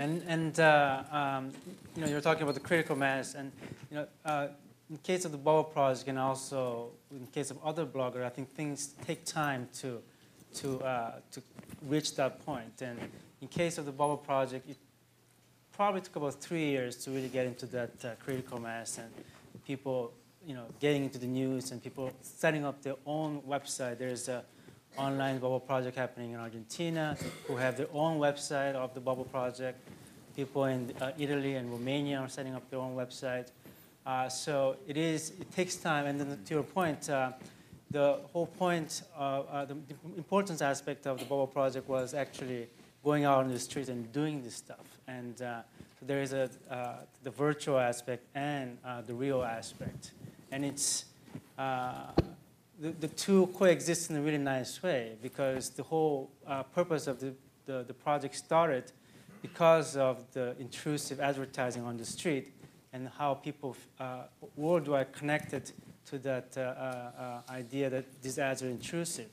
So these two elements coexist and they cannot be separated. And I think for the most part, people enjoy going out there and doing something slightly illegal and getting response to what people have to say about that. Beth? Hi, I'm Beth Coleman. I'm a professor in comparative media studies.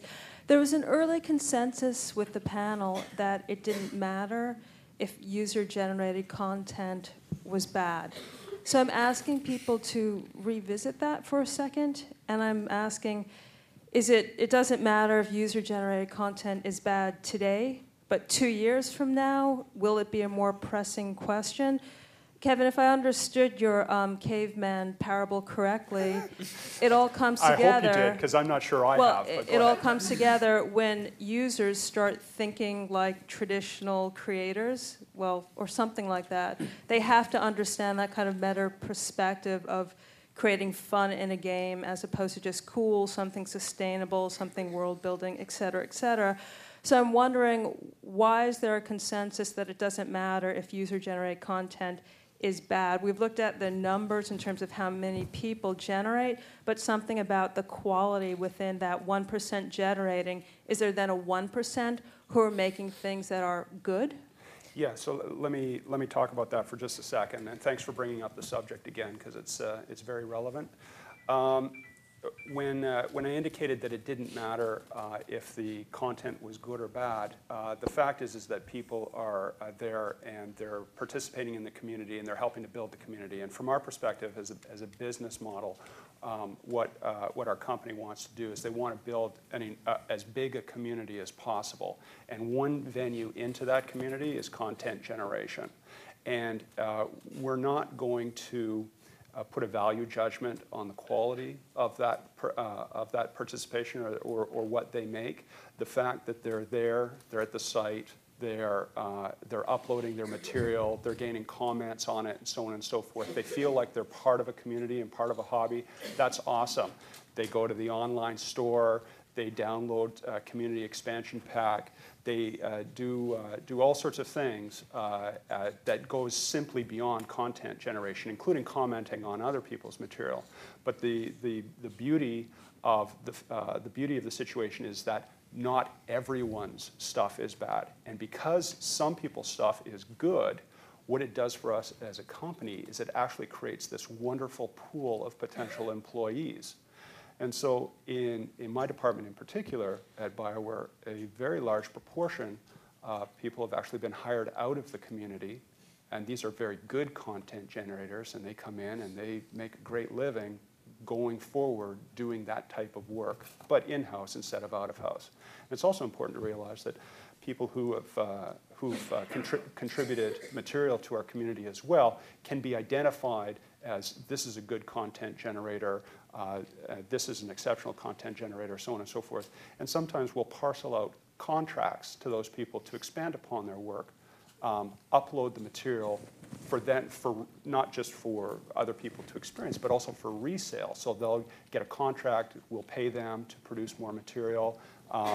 And what it does is it just generates more stuff for the community to consume. So I think up to this point, if my current numbers are right, about 4,400 Neverwinter community modules have been created. Let's say, I think that's a pretty accurate number, and that's a lot of extra material, for people to consume. So after they've consumed the game as initially designed, and listen, Neverwinter came out 5 years ago. Average shelf time for a game that's on sale is the sales cycle is such that you'll usually hit most of your sales in the first 3 weeks, and then it'll tail off. You'll have some sales for about 6 months, and then you're pretty much in the bargain bin after that. Neverwinter, because of its community building aspect and the strong user tool set, is now in its 5th edition and is still high in the charts for PC game sales. It's quite remarkable. So I guess the way that I would just sum up my comments to you is that it's not bad that some material or a lot of material that's produced is bad. The fact is that some of it's good. And I think the other part of your question was, when is it important that it all be good? From a business model perspective, for us, it's not necessary. I'd say that's true on Flickr as well. I mean, like I take, fairly, actually tried to bring up my photo stream up here to show you exactly how crappy my photos are. But my photos are pretty, my photos are pretty consistently crappy. I take them with my camera phone. Where the hell is it? I take them with my camera phone, and they're really as a means of communication with other people. Like I just took a picture of the kind of MIT Media Lab on the podium there just to indicate that I had arrived safely, and here I was, in Boston. And like 95% of everything is crap, right? So, you go in the bookstore and, 95% of those titles are probably crap, or they're not, relevant to you. They may not be crap to somebody else, but they're essentially crap to you. And, the thing you're really trying to do is, kind of create a system in which you can find, that 5% that you're interested in. That's really kind of what these systems are for. Like the example I gave earlier, the monster truck people think that photos on Flickr are very, like the ones that they think are good are very different from the other people. So, I think that the kind of the breadth of the content is actually a good thing, and the fact that a lot of people are uploading, just family photos or things that are unimportant, or a picture of their slice of pizza they're having for lunch, may not pertain to you, but it's not really meant, it's not really meant to. So, the designation of good and bad is, I think that's an artifact of a bygone era when there was scarcity in distribution, and a designation needed to be made because someone needed to make a selection about what was going to be promoted and shown to an audience. In a two-way network, which is the kind of networks we're referring to now, a two-way network invites the possibility of a dialogue and a possibility of exchange whereby people can create their own context. And that's the whole point of meta tagging, the ability to create comments around content, a layer of content about the content, gives people different contexts through which to perceive that content. In some cases, it's going to be perceived as good. In other cases, groups will perceive it in different ways. And that's an extraordinary shift. That's probably fundamentally the most important distinction between participatory culture and programmed or broadcast media, which is that the audiences can designate what they deem to be valuable or not relevant, and they make that distinction themselves. It's a strong shift, but it's still one essentially predicated on having an original property, whether it's Star Trek or the Star Trek game, where people then build out from it. So what I'm asking is, do people see, are they predicting a shift where we get exclusively user-generated content that becomes hubs of, perhaps one can say Second Life is the model of exclusively user-generated content, where those become the hubs of conversation, hubs of new community. Isn't that what Flickr is? I mean, we're looking at pictures that are individual people are creating photo streams that intersect and weave in interesting ways. That's what Katerina's clicking on here to show us that. So it's a dialogue of sorts. Another example would be on YouTube. Our connection's dead. If you look at Lonely Girl 15, those videos, which I find really weird because they're produced. So that's someone tried to manipulate the system to produce a show for whatever reason, and I didn't follow the whole drama because it wasn't that interesting to me. What is interesting about Lonely Girl 15 is all the people who posted their own videos in response to Lonely Girl 15, many of them commenting about how stupid it is. That's extremely interesting to me, right? That's kind of your idea, right? It's a little bit like a coral reef. A ship sinks and there's some thing there, and now all of a sudden this whole reef forms, and now a whole ecology grows around that thing. Lonely Girl 15 being the sunken ship. Hi,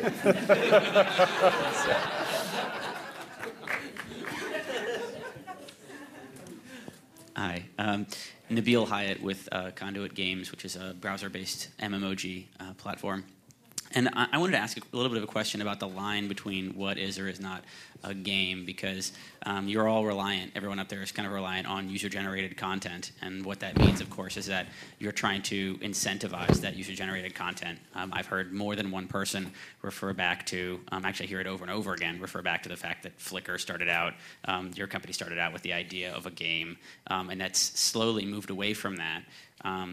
Kevin is very much in game land. And just, I'd love you all to comment a little bit about how you incentivize user-generated content. What do you do? I think interestingness is one example of how you can incentivize people to want to get involved.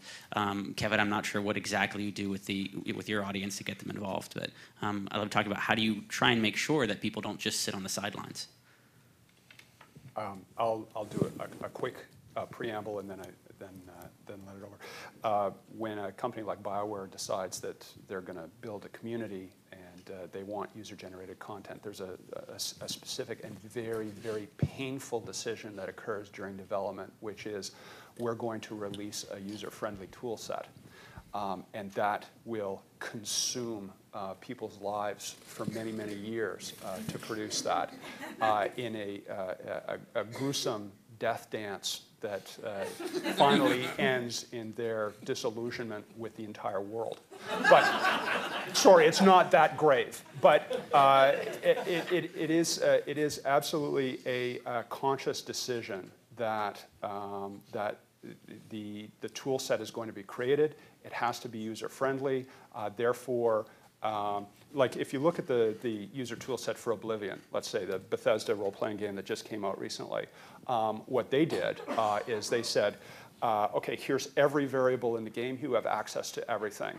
You can go in there. You can change gravity. You can change how much damage is dealt by insects. You can change the chemical properties of plants. You can change the color of the sky. You can, there's hundreds of thousands of variables that are open to manipulation, and thus the game, when approached by an amateur or an end user, can break the game like that. Like you don't have to do much. You can change the universal gravity constant. That'll wreck your game right there. Everyone flies off the world, and you're done, right?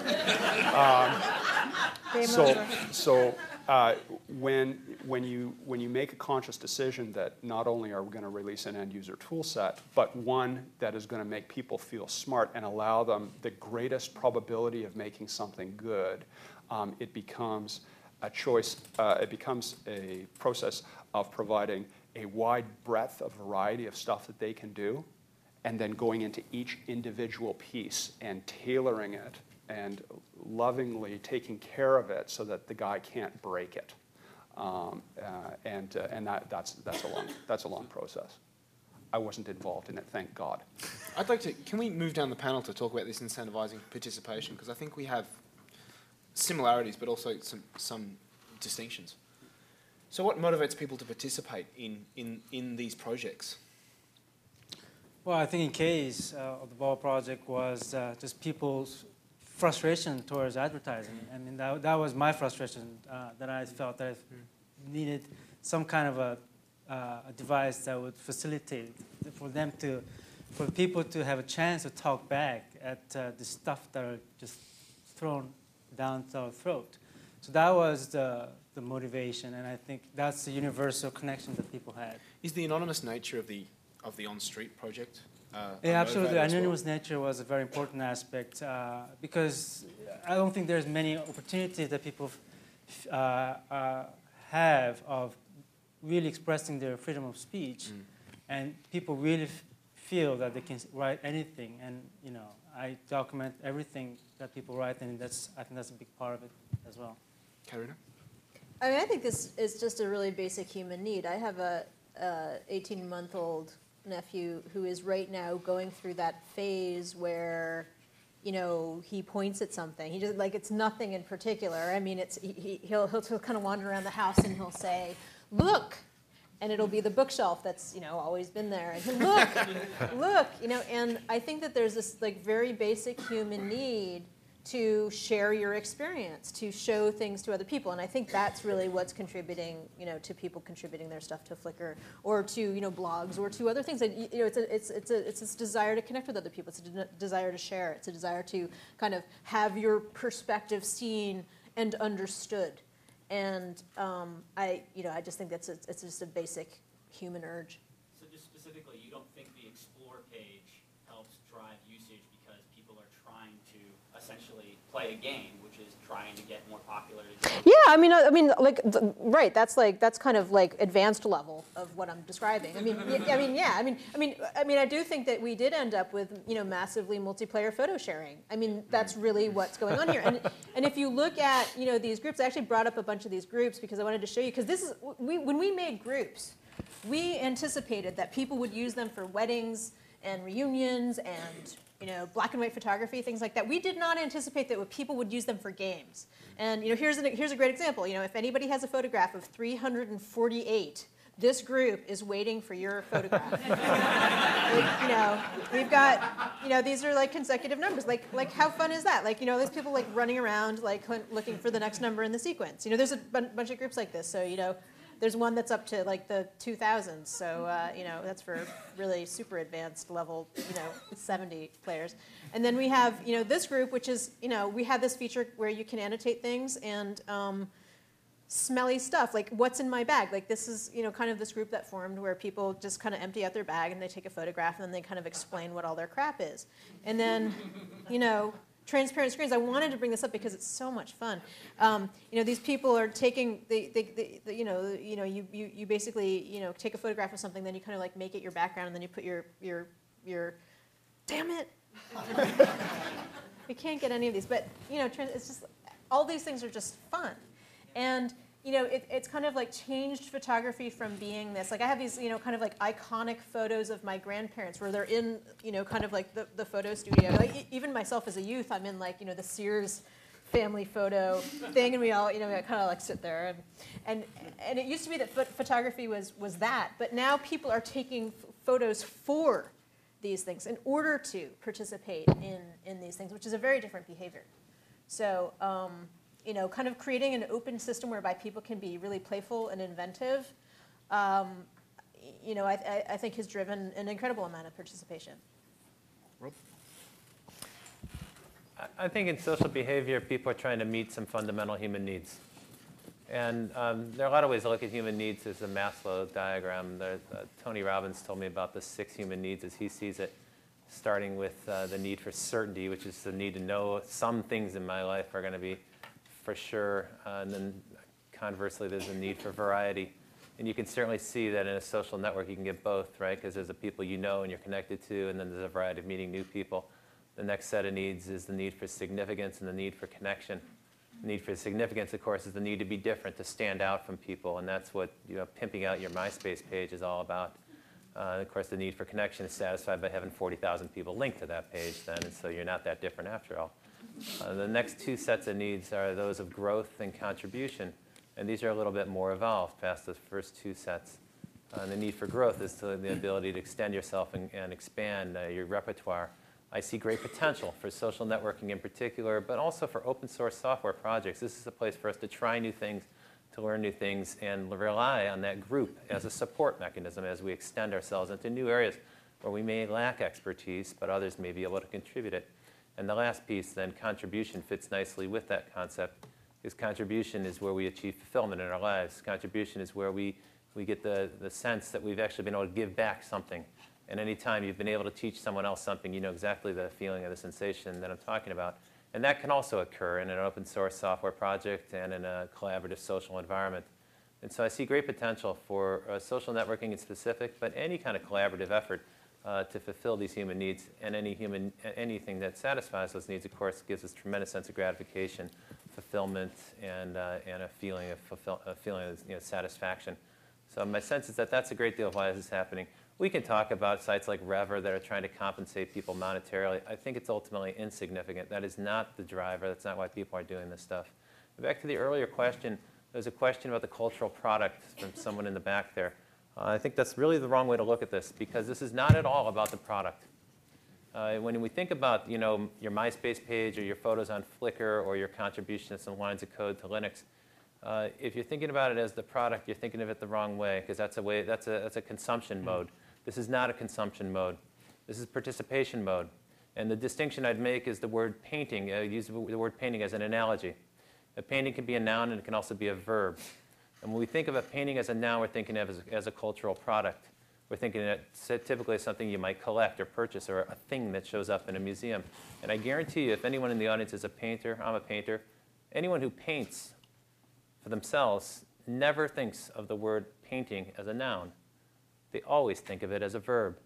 And in participatory media, it's all about the verb. It's all about the doing and not the cultural product. So I don't believe anyone is participating in these activities for gain of any sort, monetary gain or even some sort of like product gain that they can accumulate.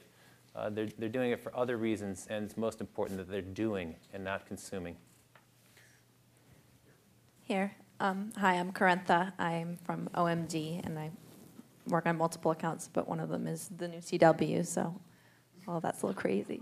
But I, from media planning and advertising side, and it was slightly addressed in the Google AdSense words, but we're getting a lot of mixed messages as to whether or not we're welcome or unwelcome. And in some cases, it seems like the user-generated content is directly against advertising, and advertising makes it an unpure space. And then on the other side, we're getting our doors knocked on by sales reps trying to get us into the space because we're also funding the space in a lot of ways. So I guess I just wanted to ask the panel, from your point of view, are we welcome? Are we not welcome? And in what ways are we welcome? I wanted to bring up this site, but I can't because someone's downloading Desperate Housewives back there. But there's a really great example that I wanted to show of how advertising and user-generated content can work together. And there's this thing called, when you actually have a live connection somewhere, go check it out. It's Nikon's Stunning Gallery, and they have collaborated with, and they basically got in touch with a lot of Flickr users and gave them their new camera and gave them the opportunity to go out and take pictures of themselves, their lives, whatever it is that they take photographs of. And posted them on this website and then used them in their commercials, and basically kind of cultivated all of this wonderful this wonderful photography, using this new camera that they wanted to promote. And I thought that was like the perfect kind of intersection of commerce, user-generated content, and art. And they've been doing a fantastic, fantastic job of that. And I think it involves a little bit more creative thinking. It's a little bit more difficult. It involves a lot more coordination and contact with actual consumers or users or content creators. And so it takes a little bit more legwork than just kind of slapping up an ad. But I think that the kind of authenticity and the kind of like the true connection that you can get with consumers or users of your product pays off big time. So there's a place for it, and I think that it's not kind of slapping an ad against the content. I think that that's really the wrong way to go about it. I think it's really kind of involving and engaging people in the creation of whatever the message is. So for the game sites, would you be open to a character that had like a Veronica Mars, where that you could pick that as your character, or open to objects that they could make that are products? Or is that something that you feel isn't welcome in the game world? At BioWare, we're starting to explore in-game advertising.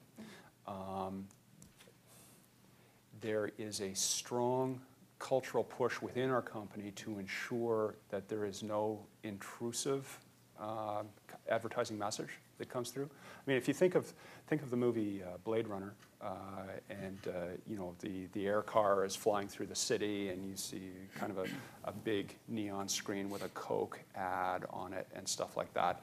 You know, there's product placement in a movie. We all anticipate that every movie now is going to have some sort of product placement to either artistically grounded in the real world or from a monetary point of view to get in revenue, I suppose. But on the game side, it's imperative for us when we're developing a world not to break that suspension of disbelief with the player. You have many people here have been talking about trust, building trust with their communities, sites that where their users feel safe, and so on and so forth. If we, you know, we've got this game Dragon Age coming out. There's a medieval fantasy game, and you're going to run out into this world and take care of all sorts of nastiness and pick up a Coke at the tavern. Boy, the backlash would be incredible. We couldn't tolerate it. We wouldn't even introduce it. We wouldn't introduce the idea. So if anything of that sort was to happen, it would have to be so completely in context and so well woven into that world as to be transparent, like the air car flying through the Blade Runner landscape. You're expecting to see that big Coke ad come up, and there it is, and then you fly past it. Do you know what I mean? Absolutely. Okay. And you know, you also have to be prepared for the Bubble Project Sticker Brigade to be coming along. Love the Bubble Project. In the game, it's like a couple of texture mods get thrown in there. I wonder if there's any research done on whether people liked the ads more or remembered the ads more because of the bubbles.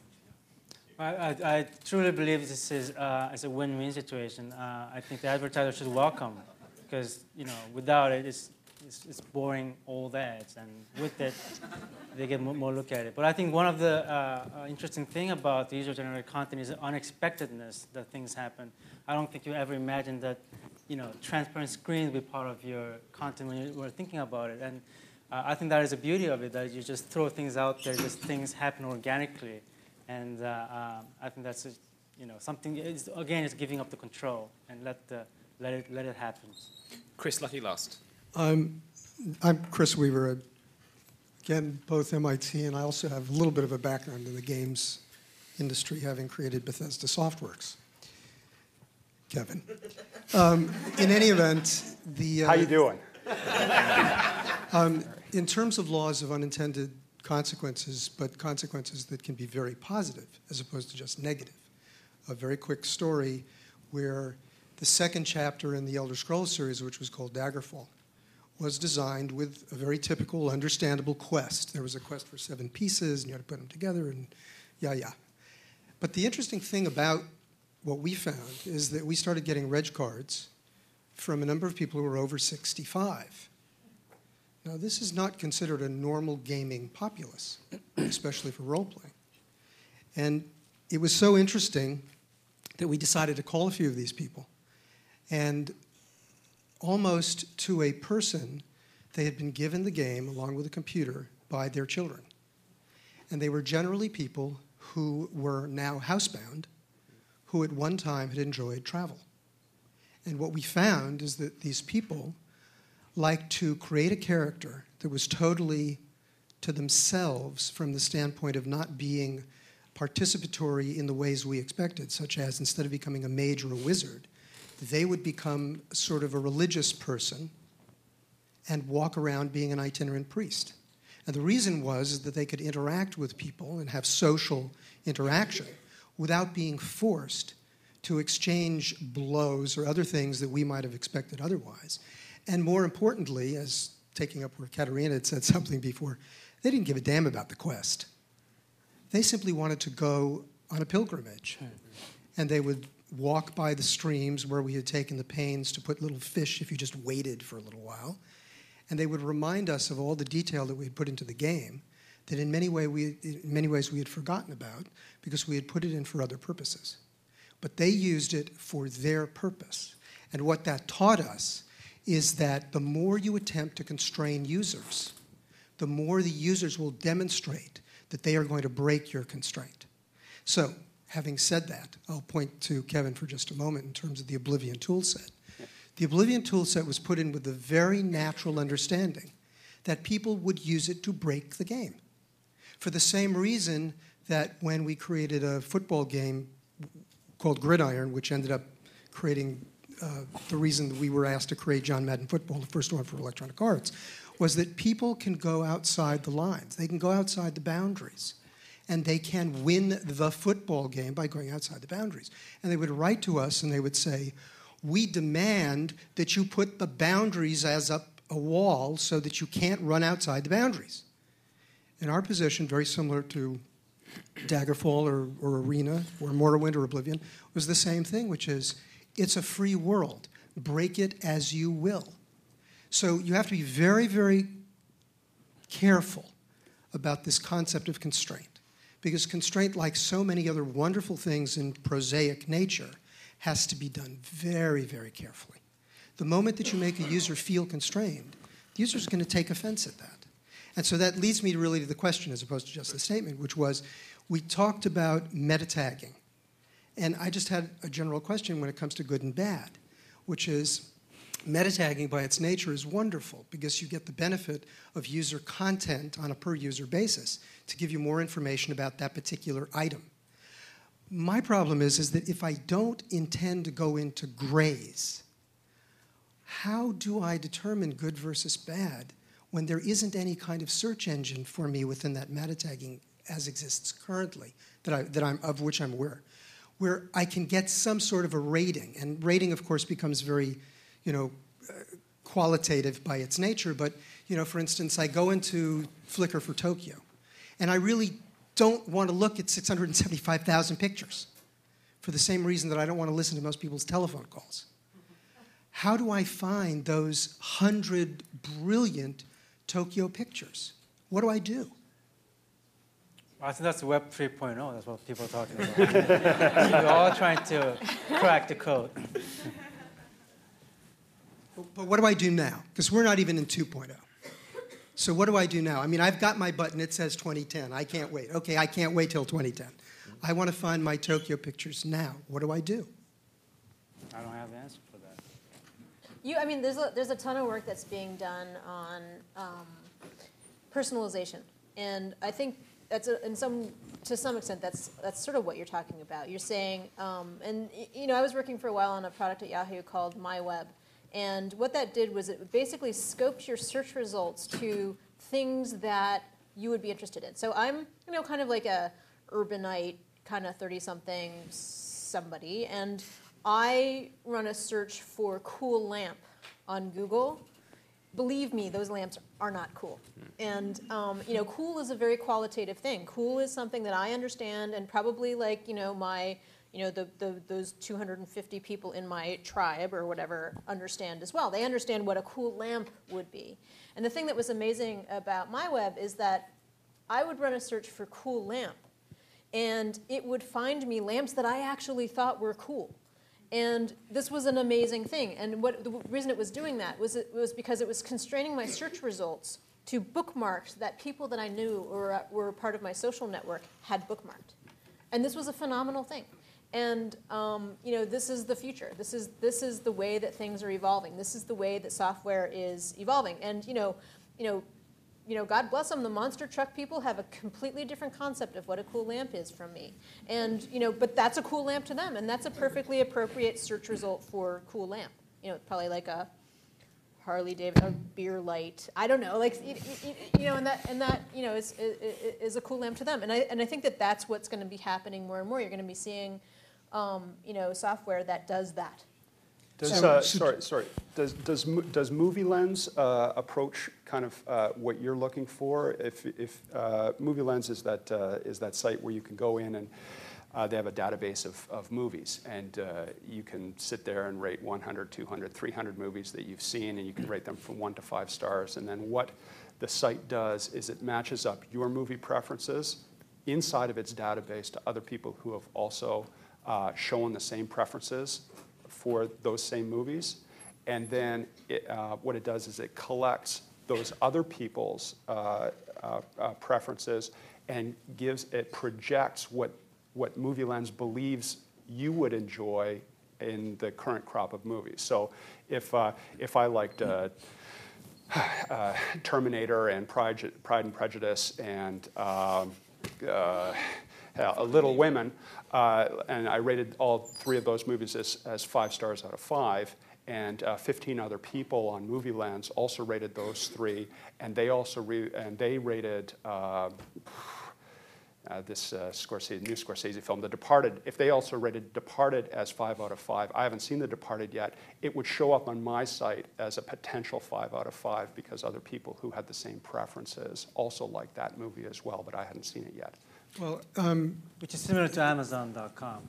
Yeah, but Amazon right now is giving $1 million bounty to the person who can, I'm sorry, is it Netflix? Sorry.